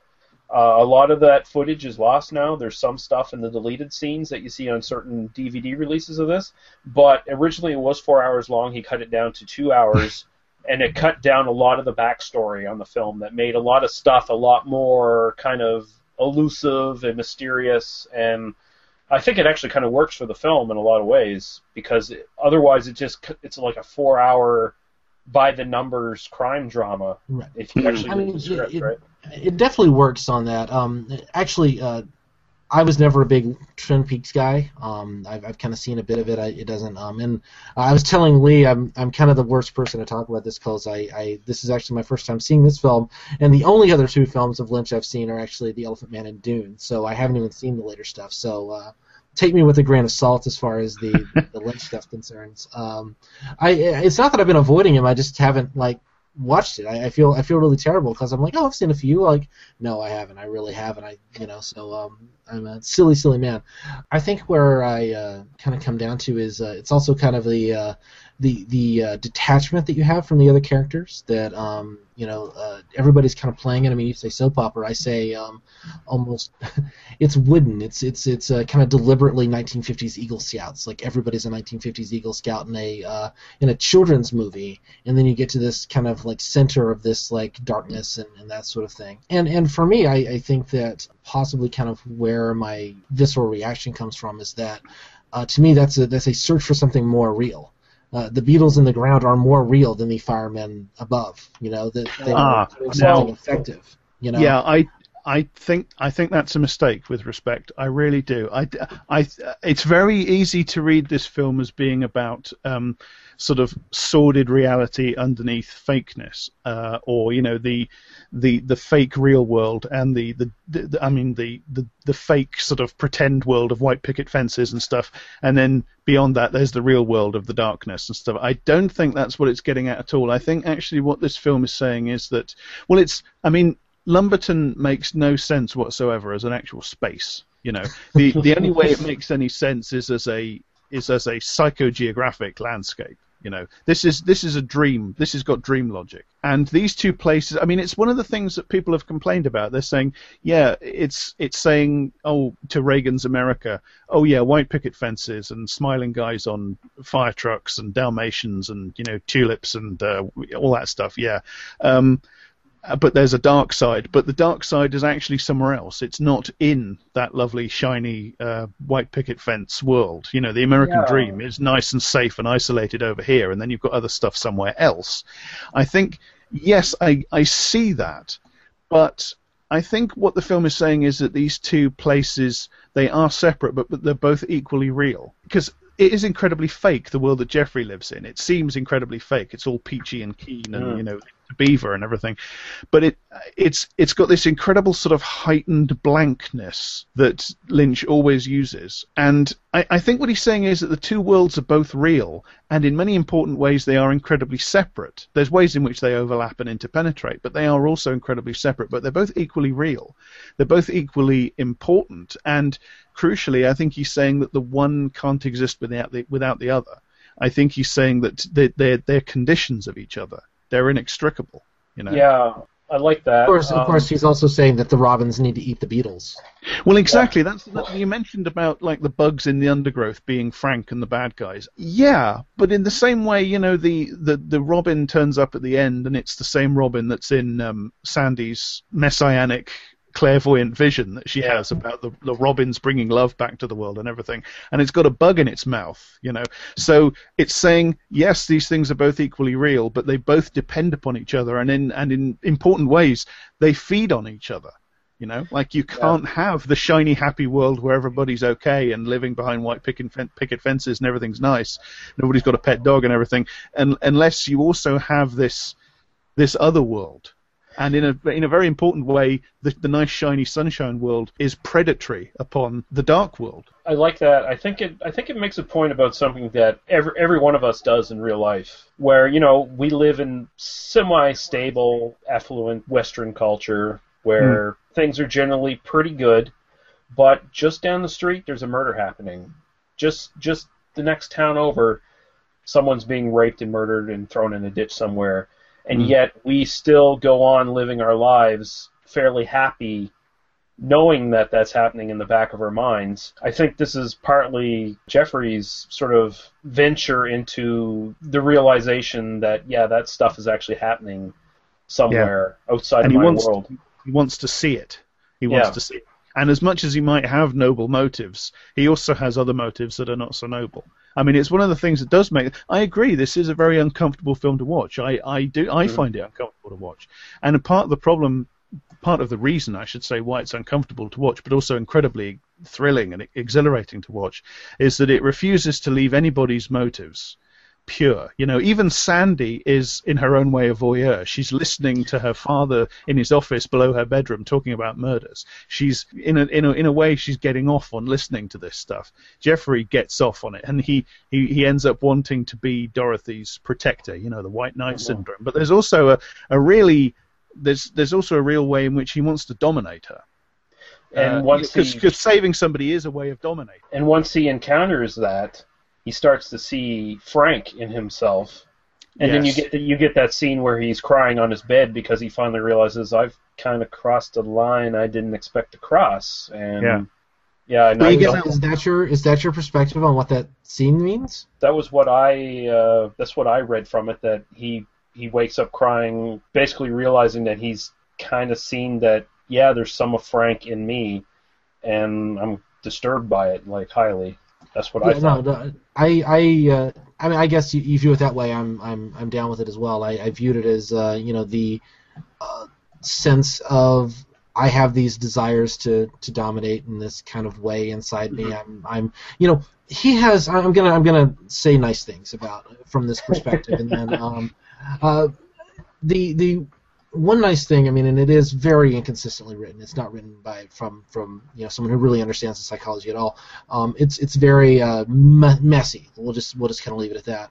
In terms of the psychology, it doesn't make a lot of sense, but you do get a sense of warmth between Dorothy and Jeffrey in their tryst. You get a sense that they are connecting on not just a interpersonal level, but they are connecting in terms of the desire. He has the desire to dominate, and she has the desire to be dominated. That's something I like in the film. I don't like some of the ways that gets executed, just because it's just wrong. It doesn't make any sense, and it's kind of harmful in its own ways. But Jeffrey having a conflicted nature in terms of these desires, with his desire to protect, but also his desire to dominate and to harm on a kind of superficial level, that is a really difficult thing for people to come to terms with in this community. And finding the wrong balance is really, really easy. I mean, that's one of the challenges that people talk about. I'm speaking in abstract, like I don't know any of this personally. I'm just going to say, a friend of mine, talks about these things. This is an incredibly challenging thing. To love someone and to want to leave bruises on them is not an easy thing to kind of tackle. It takes years for people to kind of tackle these things, and that's how I interpreted those things. And again, to just kind of the fact that those moments ring so true to me is what kind of makes me dislike it more, because it's just right enough to feel real, and then it kind of because I thought about this in connection to I'm gonna talk about Jess Franco. Here we go, Jack. We're gonna talk about Jess Franco. She Killed in Ecstasy. Is kind of fundamentally about this same trope, right? She's murderous and dominant at the same time. But you get the Harold Vernon character. The Harold Vernon character who wants to be beaten, but is also just kind of a decent dude. And it feels less pointed because it is so obviously kind of arch and horror and villainous, and not because it isn't trying for a kind of psychological complexity. It doesn't hit as hard. And I think Jack, I get that if the point of the film for you is that everyone is supposed to be uncomfortable by this, and it made me feel really uncomfortable, then it's an artistic triumph. So see, I agree with that. I'm not disagreeing that it's an artistic triumph. I disagree that it's a from the perspective that I have to bring to it because of my positionality. It's I think it's actively harmful. And that's kind of the only thing. That's the only thing. That's really all I have to say about that particular topic. Yeah, I think it's really interesting perspective, and I wouldn't want to argue with a syllable of what you've said. There you go. I don't think I have anything to say. Can I say nice things about the film? Yes, of course. Is it, okay, not involving this topic. I'll kind of move off this topic. I think I've said all that I need to say. There may be an essay coming. I read a lot in preparation for this in terms of like what Isabella Rossellini thought about the role and that sort of thing. So I'm still doing some research, but I thought a lot about it. I might even buy her biography that she wrote in 1997 just to see what she had to say about this film because I couldn't find it online anywhere. So I think that the way that the film treats the kind of relationship between Sandy and Jeffrey and Mike and Dorothy is actually really fascinating. Because if you view Dorothy as kind of Jeffrey's kind of reaching into adulthood, however you want to view that, Jeffrey is kind of that for Sandy, right? Mm-hmm. Because Sandy is kind of like, she's intrigued by this slightly older guy who's kind of gone off to college and come back and is kind of doing these things. But, the fact that he drinks Heineken seems like kind of exotic to her. Yeah. And, yeah. So then Mike kind of... got an earring. Yeah, that's right. Yeah, I mean, he's so urbane and of the world. And... Right. Yeah, no, I really liked that element of it. I thought that was a really nifty kind of parallelism. There's a lot of parallelism in this film, which I'm sure you guys could talk about more so. The scene where Dorothy is left on Jeffrey's sidewalk, his front lawn. And I think that's even ambiguous about whether she escaped and had gone there, or if she was dropped off. It's kind of implied that it's not that far away. And in fact, sorry, is that not Sandy's front yard? I thought that was Sandy's house. Well, they go to Sandy's house, right? Because they go to the police chief to tell. Oh, yeah, you're right. So they leave. That's actually Jeffrey's house, and the only reason that I'm stickler for that point is that, again, in the script, he actually tells her where he lives, and he says, you can come to my house at some point. And then that gets cut out of the final version. So that was another piece of, like, shoe level, like, suddenly it makes sense, like, that's why this happens, because it just kind of it comes out of nowhere. Which I think it works on that kind of nightmarish logic. They run her back to Sandy's house. Sandy's house to say, that's right. And her mother takes it fairly well, by the way. I must say, very stalwart of her to not really flinch much. It's like, I'll get her a coat. Yeah. I mean, so first of all, that moment where you see her, haunting moment.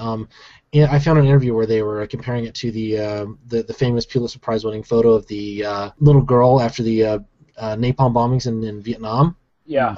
That was actually the inspiration for her pose in that shot. And I will mention, in case either you didn't know, David Lynch has actually said in interviews that he had actually encountered a situation like this as a child, a naked woman dazed walking down his street, and that was also partly the inspiration for this. So I love the scene of Dorothy like clinging to Jeffrey in the house, and the kind of like Sandy not understanding, and there is a kind of warmth to the way that the rest of the family kind of approaches it, and I think it's intended as black comedy. Because I do have kind of personal connection to the way Isabella Rossellini plays the character, that kind of cut against that grain, and that's just kind of the way that I have to interpret it. The way she clings to him is very submissive. Like it's almost heart-wrenchingly submissive to a dominant. Like it's the fact that it's coming from that kind of place of abuse is kind of the negative, but it's such a like viscerally touching performance for me that I just couldn't keep my eyes off of her, and not because of like nudity or whatever. It was just that good. They actually but the went way to great pains to make sure that her nudity wasn't eroticized, didn't they? They say in interviews that it's deliberately they deliberately tried to make it not titillating. Right. They wanted to make it look like meat. Isabella Rossellini herself actually talks about having paintings by Francis Bacon in mind. Yeah. I mean, it's not shot and directed and edited in an erotic way, and then what Rossellini does is make it erotic in that non-erotic staging and presentation, which I think is where you get that kind of uncomfortable nature, and maybe where my discomfort comes from. Because so much of the idea is that you're in this kind of extreme situation, and yet it's eroticized. The fact that you get ecstasy from this horror, sort of thing. Well, and you come from this from a different perspective, but there is a similarity to how critics sort of responded to it back in the day, especially like Roger Ebert, who really responded negatively to it, where he felt almost like David Lynch was abusing her as an actor almost. Well, I reread that review. I'd read that review before, but I didn't remember it until I reread it after watching the film, and I realized I had a very similar response to Roger Ebert at the like his response in '86 and my response now, which just makes me think that Ebert was probably a kinkster. It wouldn't surprise me. Ebert, he did the sort of moral crusade thing throughout the early '80s to mid '80s, sort of. Yeah, well, and he doesn't really have much of a leg to stand on, considering he was writing most of Russ Meyer's films. Well, he only wrote one. He only wrote Beyond the Valley of the Superfix. He collaborated with other stuff with Myers as well. Sure. I think that there's a one of Ebert's things is a movie isn't good because of what it's about, but how it's about it. And there's the sense of kind of tone and what you're actually doing, and audience. I think that there is a difference in terms of kind of what Russ Meyer's films were meant for and the way that they did things. And but I think Ebert. I think that what Ebert was saying in his review, and I'm sorry, Jack, I'm just going to keep talking, is he's arguing that the way that Isabella Rossellini gives an amazing performance, this astonishingly brilliant, raw performance, and then David Lynch puts it in a film that is ultimately, he viewed the film as ultimately superficial and meaningless. And I think that's Ebert not understanding Lynch necessarily, and I think that that's a criticism, but I think the idea of saying, like, you had this brilliant thing, and then you put it in this ultimately superficial film is a disservice to Rossellini. Now, I think comparing, as he does, the treatment of Lynch to Rossellini with Hopper's character to Rossellini's character is completely beyond the pale. Like, that's absolutely ridiculous. I'm still weirded out to this day where I'm actually like siding with Gene Siskel and Pauline Kael, who actually championed this film, and it just weirds me out. But that's something. At this point, you should probably include a link to that review in the show notes. I think it will. Also, if you have like the DVD versions, they actually do have the Siskel and Ebert segment where they review the film. Well, actually, it's not the whole segment. It's just Ebert criticizing the film. Actually, this is the only segment they put in the extras. But I do want to mention a couple things here. Although this movie was not a critical success, it actually budgeted for $6 million. It made $8.6 million, so it did all right for its time. One of the cool little motifs I sort of picked up on in this, and I don't know if either of you guys did, but there's almost a doorway effect of where Jeffrey walks into this other world, and Jack's right, like, this world exists, it's right beside this world he exists in, but he sort of walks over into it while he's in the field with the ear, because the camera sort of focuses on that cut-off ear that's dirty and decrepit and damaged, and that's where basically the film kind of starts. Like, it just goes from there. It goes into the ear, and then you're on the journey. And then you come out of Jeffrey's ear at the very end of the film that is clean and healthy and vital. All of a sudden, you're back into Jeffrey's world. I thought that was kind of interesting. There's almost kind of I don't know if it's explicit or not, but there's kind of a Wizard of Oz kind of thing going on in this, where, he's going into another world. You're between two ears, right? You're in someone's head. Yeah, and I mean, there's a main character, Dorothy. Her kid has a little wizard's hat, Wizard of Oz. Maybe that's kind of tenuous, but And clearly, Frank brings to mind Frank L. Baum. Yeah, exactly. Yeah. I don't know if it's just little hints he was throwing in there, or if it's something just totally. All of the names have this very kind of traditional Americana to them. I don't know how you read that, Jack. I'm just not being American. I guess I'm the only American on this podcast. Sorry, I forget that you're a fucking Yankee there, Lee, fuck. Commonwealth, ditch. Well, Booth, of course, is the name of the man who killed Abraham Lincoln, and there's a Lincoln Road in the film. I don't know if that means anything, really. Well, there's also a lot of headshots in this film, too. A lot of people being shot or damaged in the head like Lincoln was, Yeah. I think it's, again, I think it's part of that hyper-real feel that through that blank, that literalism right up on the screen, It's very hard to describe. David Lynch is fundamentally, an aesthetician. He's not an intellectual or a didactic or a prosaic filmmaker. He makes films that are fundamentally supposed to be aesthetic. He said he's a painter, and he said once that he considers his paintings a success if people feel the need to sink their teeth into them. So yeah, I think he's very much an artist who just plays intuitively with what's going on in his own subconscious. I agree with that. I like that. I gotta say, like, what do you guys think of like just how he sets up a crime scene, where Jeffrey comes in the end to back up to Dorothy's apartment, and the yellow man, the detective, is standing there lobotomized. And Dorothy's husband is laying there dead with his ear cut off. I mean, that's just like one of those scenes where it's like it just fucking weirds you out watching it. Like, I've never seen anything like this before in my life. But there's this detective. He's lobotomized and he's standing there. He's not dead, and and then he knocks over the fucking lamp. Like, when his radio goes off. Yeah. It sells this sort of idea that this is not a sort of that this does not just dream logic, but it exists in kind of this. I don't even want to say hyper real. It exists in this sort of a world that operates by different rules, whereby you can be lobotomized. You're standing there but kind of operate, but ramrod still, and it kind of.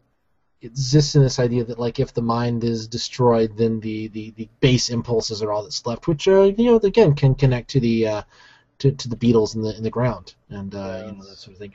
I mean, I'm going to say this to you guys now. I actually like talking about this film more than I liked watching it. And what did you guys think of the little? And this is probably the most famous part of the movie, really, other than Dennis Hopper's quotes, where all the different stuff he says. Mostly he says fuck or fucking in some sort of way in most of his lines. Here's to your fuck.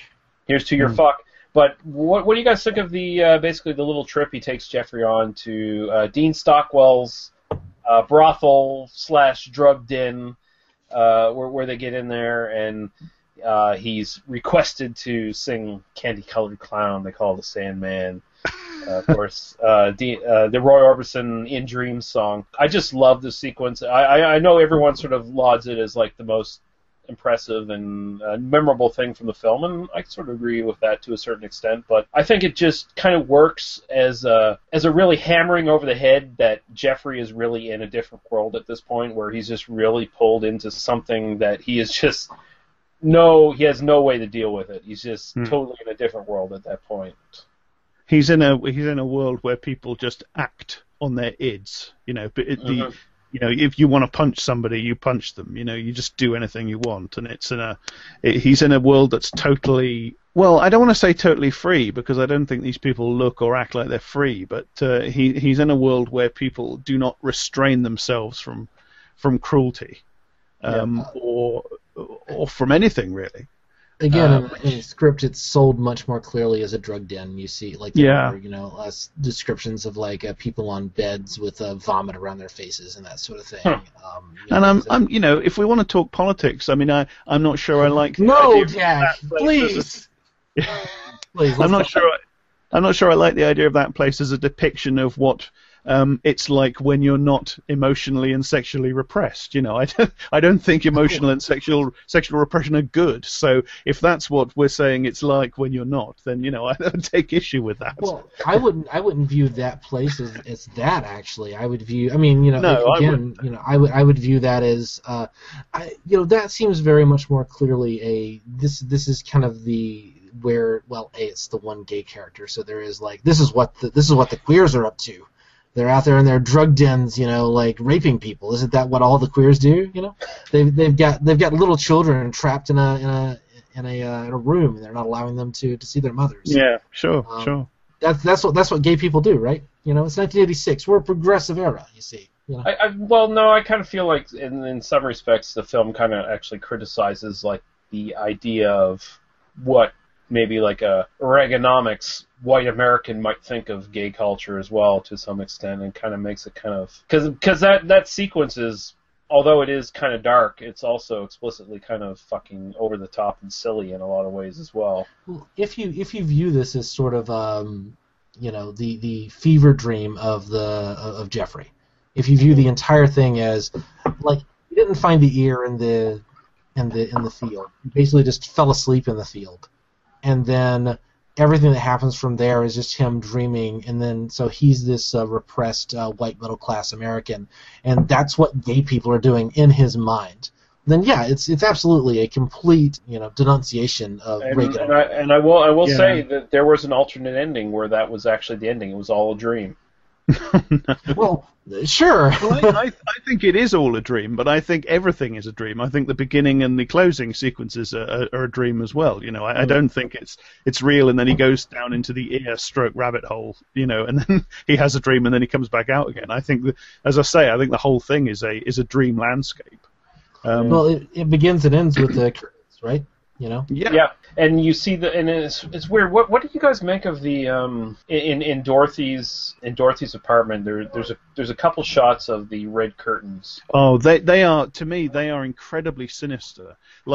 Every time it cuts to those curtains ruffling in the breeze with the window open, it's like I'm hard pressed to tell you why, but I get the hairs stick up on my arms and the back of my neck. I just find that so incredibly sinister. Yeah, because the blue velvet, and those are, if I'm not mistaken, also red velvet curtains. Just the texture of velvet alone, the way it's presented in the film, there's kind of almost an organic, alive kind of feeling to it. And it almost feels like there's some sort of weird malevolent presence in the actual curtains, to some degree, just sort of in the background of everything. Two more details from the script, just to enlighten this moment. Again, I did the research. I'm going to talk about it on the podcast. Fuck it. This is, I didn't do this for nothing, guys. Come on. One detail that's probably the most horrifying thing that I've read in anything in a while is the less agency-filled version of Dorothy that's in the script, the version not portrayed by Isabella Rossellini. Right before Jeffrey leaves the apartment for the first time, so after the big sequence, if you remember in the film, she kind of goes back to the bathroom and then kind of comes back. In the script, there's actually a scene whereby she says she's gone for a while, and then she says, "I got rid of it," and then you kind of go in. And then you see there's an ear, a tiny human ear, in the toilet, and it's implied that she's literally self-induced an abortion, while he's been away. And there's also a subplot where the Yellow Man has also been sexually propositioning and possibly raping Dorothy. That's an element that's in the script as well, because there's a conversation between them, and that's where your husband has been dealing drugs and stealing drugs from Frank. That's where that comes in, because he's basically saying you have to fuck me now because I know this about and you're just kept woman. I'm just gonna fuck you, and that's what's gonna happen. It doesn't actually happen in the script, but it's implied that it's kind of a threat that she's under, another threat that she's under. Sorry, bringing the house down. That's what I do. I was just gonna say, knowing that stuff makes me glad that he actually cut it down to where it is now as a film, because it works a lot better when a lot more is ambiguous, and watching it, you can sort of piece together things yourself. The 4-hour version of this fucking film, it's just everything's spelled out for you, basically. I wonder if maybe the sort of the blank and the cryptic and the dreamlike style of this film that he goes on to use again and again is almost like a discovery, something that he happens upon as a result of having what seems like a much more explanatory and detailed script, and then having to chop it down to just the basic series of moments and implications. That's an interesting point, because I mean that kind of reminds me of Breathless, Godard's Breathless, where his style was he had to cut the film down, and so the choppy editing style came out of just that need. This is more kind of sequence based as opposed to like kind of cutting within a scene, but that would make sense. The idea that he already had this kind of dreamlike, nightmarish tableau style, and that the idea of like basically just cutting out all the actual plot details and just giving you just the dreamlike stuff would make sense. I like that idea. It's a bit like Lindsay Anderson's If, where it switches back and forth in color, sepia, and black and white for no reason at all. Critics have said, "Oh, isn't that interesting because of this, that, and the other?" And it's just because it's the film stock they had. Right. If is another one we have to do at some point, Daniel. Oh yeah. I've never seen it actually, so Oh my God. That's a. I have no business talking on a film podcast. That's what I haven't seen anything. No, that is a great. That is a great film.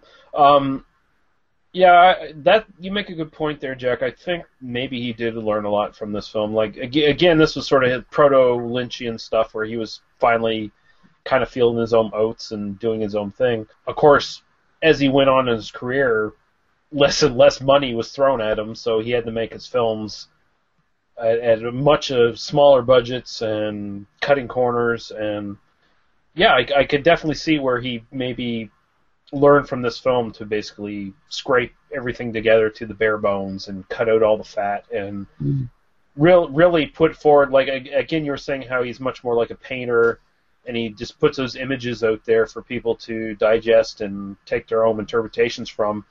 And I feel like a lot of his later films really do that, where there's not explicitly any sort of necessary theme or anything that he's putting forth. He might be, but if he's doing it, he's doing it very, very veiled. Yeah, he really is not a filmmaker who. There's like people sometimes approach Lynch movies like they're in code, and if you can just find the key to the code, you can unlock it, and then you'll find out what he's actually trying to say. I don't know what people think the point of that would be. If you have something specific you want to say about whatever, write an essay. He creates. He's a conveyor of impressions. And I think that really started with that sort of fan theory thing where people are trying to crack the code. I think that really did sort of start with Lost Highway to a certain extent. Which is completely the wrong way to approach that movie. Maybe that's why it's not as appreciated as it should be. Have you seen that documentary they made about The Shining, about people's critical reactions to The Shining? Yeah, was it 237 or whatever? 237, yeah. 237, yeah. That is fantastic, because there's one theory in that film that I think is actually kind of half right, and the rest of them are just batshit crazy. Yeah. But I love the way it shows people approaching the film and looking for and of course, I do think it's wrong to approach that again, like with Lost Highway and with this. I think it's wrong to approach it like it's in code, and you need to decode it, and then you'll find out what Kubrick's trying to tell you. That comes from a perspective of I'm looking for the answer. There is one way to view this, and that way is the way that is intended by the creator. And I think I hope if David Lynch heard me shit on his film to the degree that I have, I would hope that he would take it. As a good thing. I would hope that he would say, well, you had an honest response to this, even though it was negative based on your perspective. The whole point is I've made something that demands that kind of visceral reaction. Yeah. And I think that the reason that if I didn't give a shit, I wouldn't have bothered.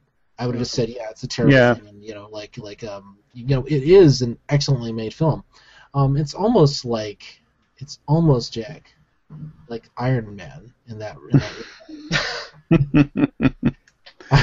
It's all the more toxic for being so well made. Yeah, exactly. Yeah.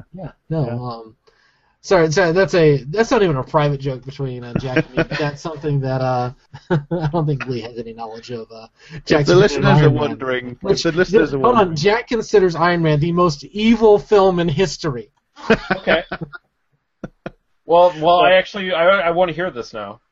I wrote an essay in which I make that claim. I'm not actually saying now that I believe that, but I wrote an essay where I took that as a premise and sort of to provoke a reaction and to try to support it. You know, it's kind of performative. The essay does put that forward in the first paragraph and then makes a sort of a game, hopefully an informative and an interesting game of trying to support that assertion. Yeah, it's called Solid Dick, and it can be found at Eruditor Press.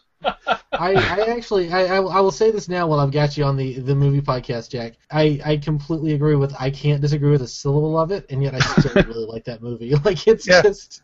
I mean, you know, like that's where I am with it. That's you know. And that's where I am with Blue Velvet. You know, I'm quite happy to cede everything you say to me about the problems with representation of kink and BDSM. Although, again, I reiterate, I don't really think that film is about people who are in the BDSM subculture or living a kink lifestyle. I don't think that's what it's about. But even so, I cede all your points. But I do have, this is just a film that works for me, and it's insinuated itself into my brain. Sort of, and you know, I'm never going to get it out again. And every time I watch it, I have this, as you said yourself, visceral reaction to it. It's a film that I experience on a very primal level, you know. Yeah, this movie burns a brand on your fucking neurons. It's just stuck into your brain forever. I woke up in the morning thinking about this film, and how I had no idea how I was going to talk to you guys about this. Like that was how viscerally this. Well, well, you certainly managed it. This movie... Well, I didn't, though, because I had like 10 different ways I was going to approach this.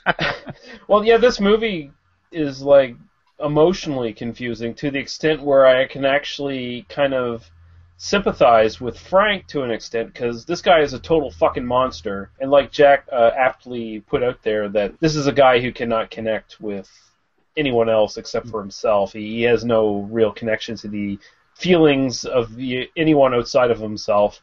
And this guy does not understand love by any means, but he experiences love to some weird degree. He is in love. He's in love with Dorothy, or he is experiencing something that in a human would be love. And because he is a monster, when he experiences these things, he just breaks down into these emotional fits of tears. And he's an incredibly emotional, incredibly sensitive, hypersensitive person. He's sensitive to every sip of beer he takes. He's sensitive to music to an incredible degree. You know, this is an incredibly sensitive man. It's just that he also happens to be a psychopath. Yeah. Can I ask you guys? I had a moment when I was watching this, and I don't know if this is like something that people consider in the film. So I'm going to ask you guys who know the film better.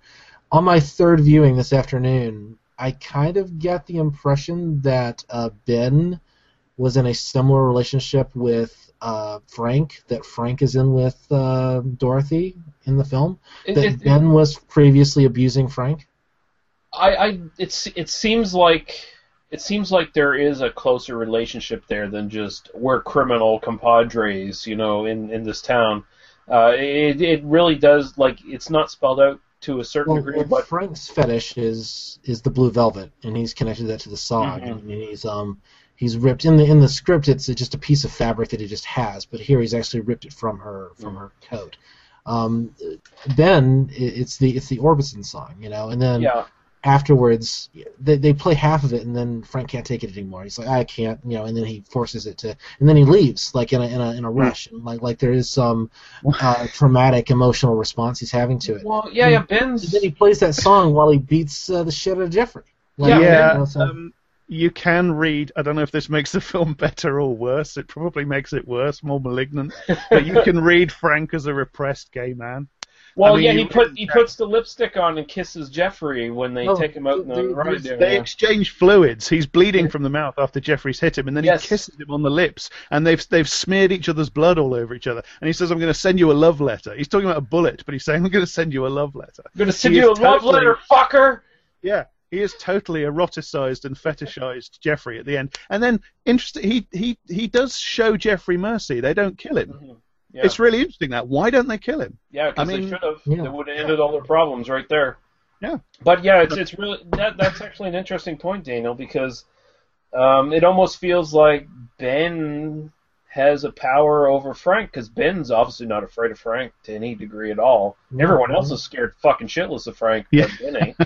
So, well, and if you do view kind of that there is some kind of dominance and submission kind of idea that's kind of permeating the film, and you could certainly say, I mean, Sandy is kind of subservient to her father, in that, sort of way that, she's seeking some kind of thing, that there are power exchanges going on all through the film, that the film, if you want to view it through that lens, I'm not saying we should, but, if you want to view it through that lens, then certainly Ben is the dominant to Frank, and Frank being the dominant to basically everyone else in the film. And that, within the kink world, the domination and submission comes with the dominant isn't just taking, but giving protection and comfort and those sorts of things.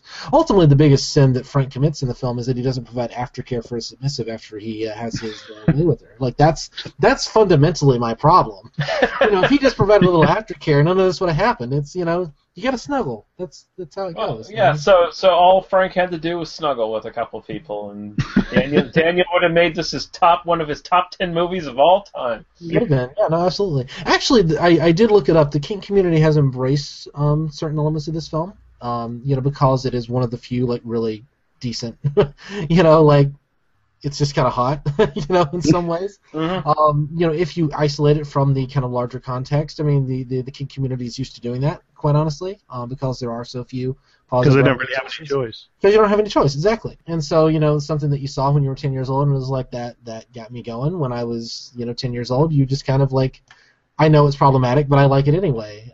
And I won't speak personally to how I feel about some of those things. We'll just kind of leave it at that, because that gets a little uncomfortable. But on another, just one more thing I did want to mention. One of my favorite moments in this film is that Dorothy removes her wig when she goes to change before Frank shows up. And that's clearly, Isabella Rossellini didn't have that kind of hair that David Lynch wanted for the film, so she had to wear a wig. And so it's just kind of it's a very small moment, but it implies that everything that she's doing is an act, everything is a performance. And there's such a, she wears a certain kind of clothes, she wears a certain kind of makeup, she changes her makeup, she takes a shower, she comes back. This is something she's doing for Frank. And that's very much a part of this community. I only wish that she had taken off the wig when she was with Jeffrey later. Like, when they were intimate, I wish she'd taken off the wig, which would have sold that moment for me so much more, because it's such a telling detail. I see that. That's actually a good point. I agree with that. But yeah, when Frank first comes to the apartment, there is that ritualistic aspect to it, where he comes in and he's like, "Where's my bourbon?" Well, he says, "No, it's not baby, it's daddy." Yeah, Titles it's not matter. baby's daddy. Titles matter. Yeah. Sometimes I'm baby, sometimes I'm daddy. You have to know which is which. He's ordering her around. He's making her getting his bourbon. This is ritualistic. He's used to this. She gets it. She sits in. She knows exactly where the chair goes. She knows exactly where to sit. He sits there. He asks for, okay, spread a little wider, spread a little wider. This is 100% something they've done many times before, and he wants her to get it right. That's what's fetishistic about it. It's not even the violence. It's the ritualistic nature to it that sells it as a real experience. Because fetish comes from a lot of different places, but one place, very specific fetishes tend to come from like a specific experience, positive or negative, that someone has, and then they want to recreate that experience. And that's it's simplistic. I don't want to, because it's not everybody's fetish, but that's where some of the more kind of perceived to be oddball stuff comes from. It comes from that kind of thing. And so if you were to view it, if Lynch is kind of viewing it that way, you can see it as he saw his mom naked at some point from some angle similar to that, and he's trying to recreate it and process through that. You can see it that way. I mean, I hate to psychoanalyze it to that degree because it gets really problematic, because it becomes like you're medicalizing someone's desires, and that's kind of, it's kink shaming, So I was trying not to talk about this anymore. I just had a lot to say. Sorry. Yeah. All right. I'll go to just a couple more notes here, and then I guess we'll finish up. Isabella Rossellini was actually naked under that velvet robe where she did the rape scene. And apparently Dennis Hoffer was not aware of this. when they were on set. So he got the full view when she spread her legs. So there you go. Interesting stuff about the music in this one. Apparently Roy Orbison initially did not want his song used in this film, and David Lynch went through some sort of machinations to actually get it in. And afterwards, Orbison finally relented and actually shot a new video for his classic song to coincide with the soundtrack for this film. As far as Blue Velvet goes, they didn't want to pay for the rights to the song, so they actually had longtime collaborator Angelo Badalamenti, who also did, of course, the music for, I think, Twin Peaks and some other stuff for Lynch. He actually re-recorded Blue Velvet, and they actually brought Bobby Vinton in to sing the songs at lower octaves to try to recreate the original recording. And then they got to the point where the producers relented and was like, okay, we'll pay for the song anyway. So then they brought the real song back into the film. So, can I say the score is brilliant? Like, I really love that score. I just love that moment with. I was listening to it like when I was doing some of my prep work. I was just like listening to it over and over again, on YouTube. I'm Roy Orbison's a favorite of mine anyway, so it's just like that immediately connects with me on a visceral level. But also, one last thing, and this is probably one of the more striking sort of motifs of the film, is Frank inhaling from that little tank he has. Apparently, in the original script, he was supposed to be breathing helium, and he thought it was silly that his high-pitched voice that you'd get from helium, and because, of course, Dennis Hopper was a known drug user at that time, he had just, like, gotten cleaned up by the time this movie was made. He was like, why not make it amyl nitrate, which can sort of create a state of euphoria for people, So that is what he was going on, and that's essentially what is intended to be in the little aerosol tank that he's sucking from as he's engaging in his sex acts. So makes sense. Yeah, I noticed that it was helium in the script, and was going to bring it up and then forgot, so... Yeah. How do you guys think that would have worked if it was helium, though, with his making his voice go like really high and weird? Do you think that would have worked better? In the script, it's supposed to be the point is that he's breathing helium, and then it's literally one of those kind of Lynchian like nightmarish details. Like it's just he's breathing helium, and then he goes, "Rah!" Like he's just sounds in this kind of creepy way. In fact, the descriptions of like the dream sequences are like you hear the helium-filled voice of Frank, and that's the point. It's supposed to be that. It's not supposed to be he's on drugs. It's supposed to be just he's fucking creepy as shit. Like, that's the point, You don't drink in kink, first of all, and you don't do drugs in kink, so that's, like, one of those, like, elements that's just kind of like it feels... I mean, it feels very much like the abusive character would do. I mean, Frank's not a kinkster. He's a guy with preferences that would be kinky in somebody, who was normal. I think he's both a kinkster and a abusive douchebag. So it's kind of how you view it. Well, I'm certainly not going to preach to the choir. Sure. I think we can both say that like we're kind of saying the same things but different ways. I think that I hate shitting on this film. Actually, I love Hopper's performance in this. No, it's a great performance. Although, as far as I'm concerned, this is Isabella Rossellini's world. We're all just living in it, Yeah. And she's the one who thought she was the amateur actress who ruined this film, when in reality she was a model. Isabella Rossellini became a model at the age of 28, when most models are like retiring. She was a Lancome spokesperson until she was 44. Like that's remarkable. It's astonishing that I don't know. I love her. One day we're gonna do Death Becomes Her, and I'm just gonna tell you how much she meant to me when I was 14. But if any of you want to throw any final thoughts into this, otherwise we can go to the conclusion. But I'll open it up. I'd love to mention the sound design again, as I did with Blood Simple. David Lynch is a filmmaker who always pays a lot of attention to what his movies sound like, and there's this wonderful, I think the guy's name was Jeffrey Splett. I could be misremembering that. He was the sound designer, and he creates these wonderful ambient sounds. Like you walk out of Dorothy's apartment into the corridor, and suddenly you've got this humming machine-like whir, you know, in the background all the time, and the wonderful machine noises outside the warehouse where you've got the silhouette of some great big machine on the, you know, in shadow on the side of the wall. It's something that David Lynch puts in so many of his movies. This, as I say, this kind of undertone of ambient machinery going everywhere, and it always, when he goes down to the bug level, basically you're essentially hearing the sounds as they should be, like, audible to that sort of level with those bugs running around and shit. Yeah. It always reminds me of there's a bit in the novel One Flew Over the Cuckoo's Nest by Ken Kesey where that's narrated, of course, by the Chief Bromden, and he talks about seeing the walls of the asylum come apart and seeing the machinery inside the walls, like the entire world is made of machines just under the surface. I always think that's something that the David Lynch movie soundscapes remind me of. Nice. I think it's fantastically atmospheric. The Dorothy's apartment, the color scheme and the set design made me think of Douglas Sirk films, which are all about repression and kind of social anxiety and the desire for kind of progressive things. Which again, if you interpret through that kind of lens that I interpreted through, did kind of lead me in almost the wrong direction. But obviously, the Douglas Sirk connection also connects to the kind of 50s aesthetic that we're kind of going for.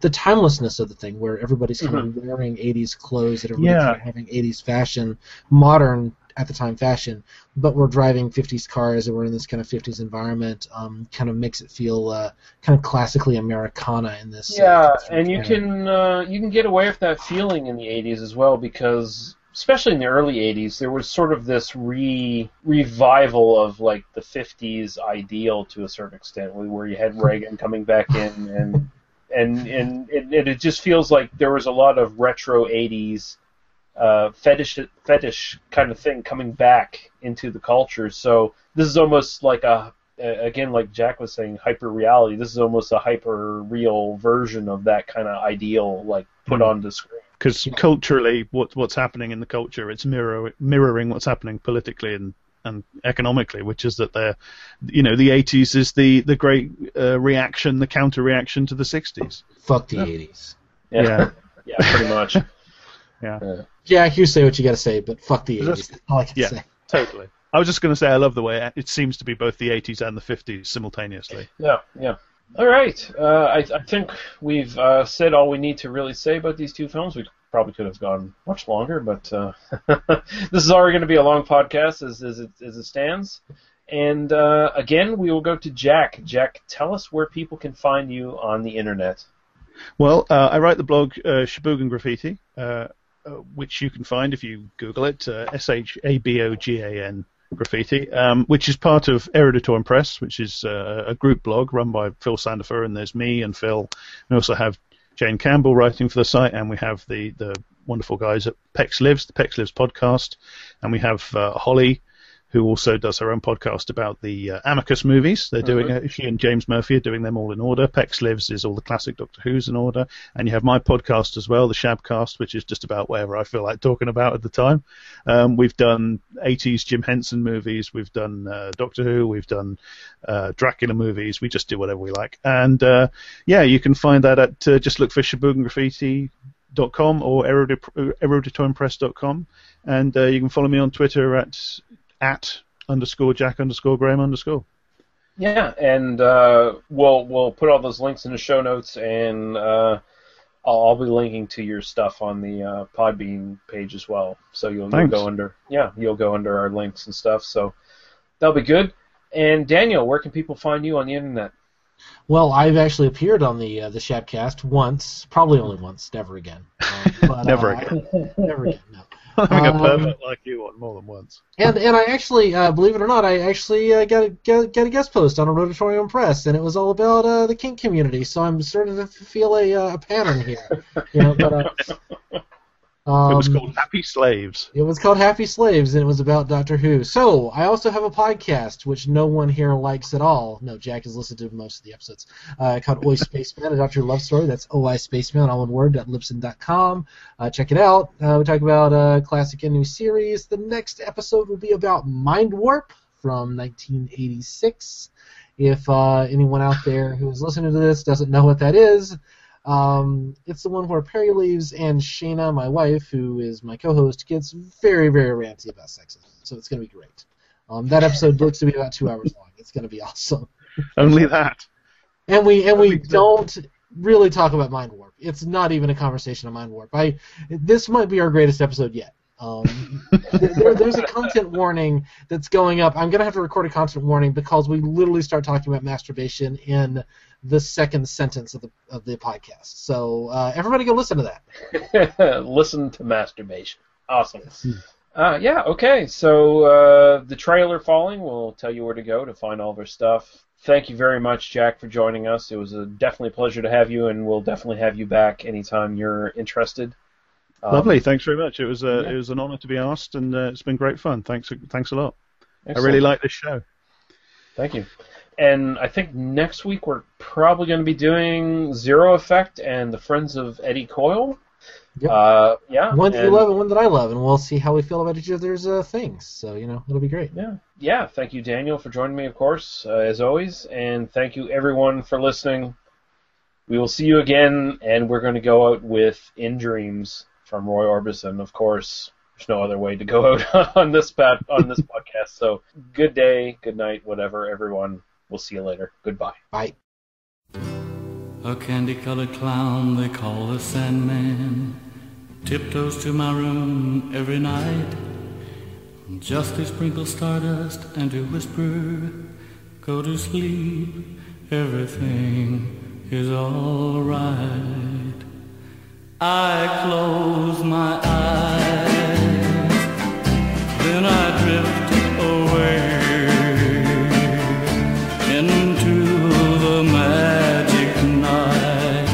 I softly say a silent prayer like dreamers do. Then I fall asleep to dream my dreams of you. In dreams I walk with you. In dreams I talk to you. In dreams you're mine all the time we're together. In dreams,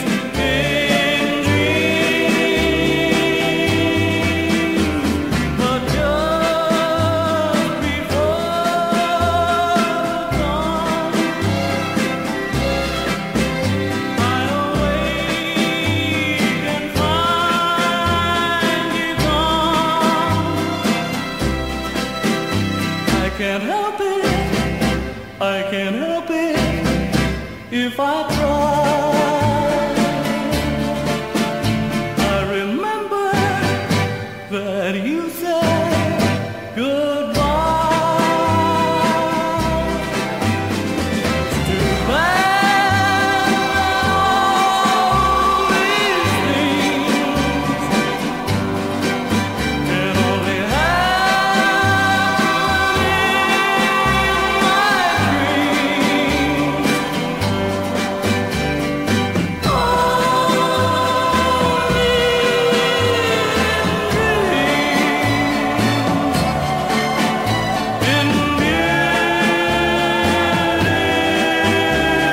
my dreams.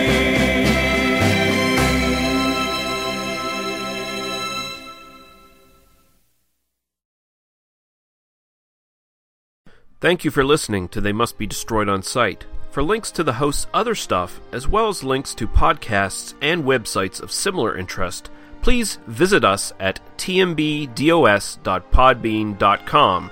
There you can find links to the YouTube version of our podcast, our iTunes page, as well as our Facebook group, which is the best way to get in touch with us and leave feedback.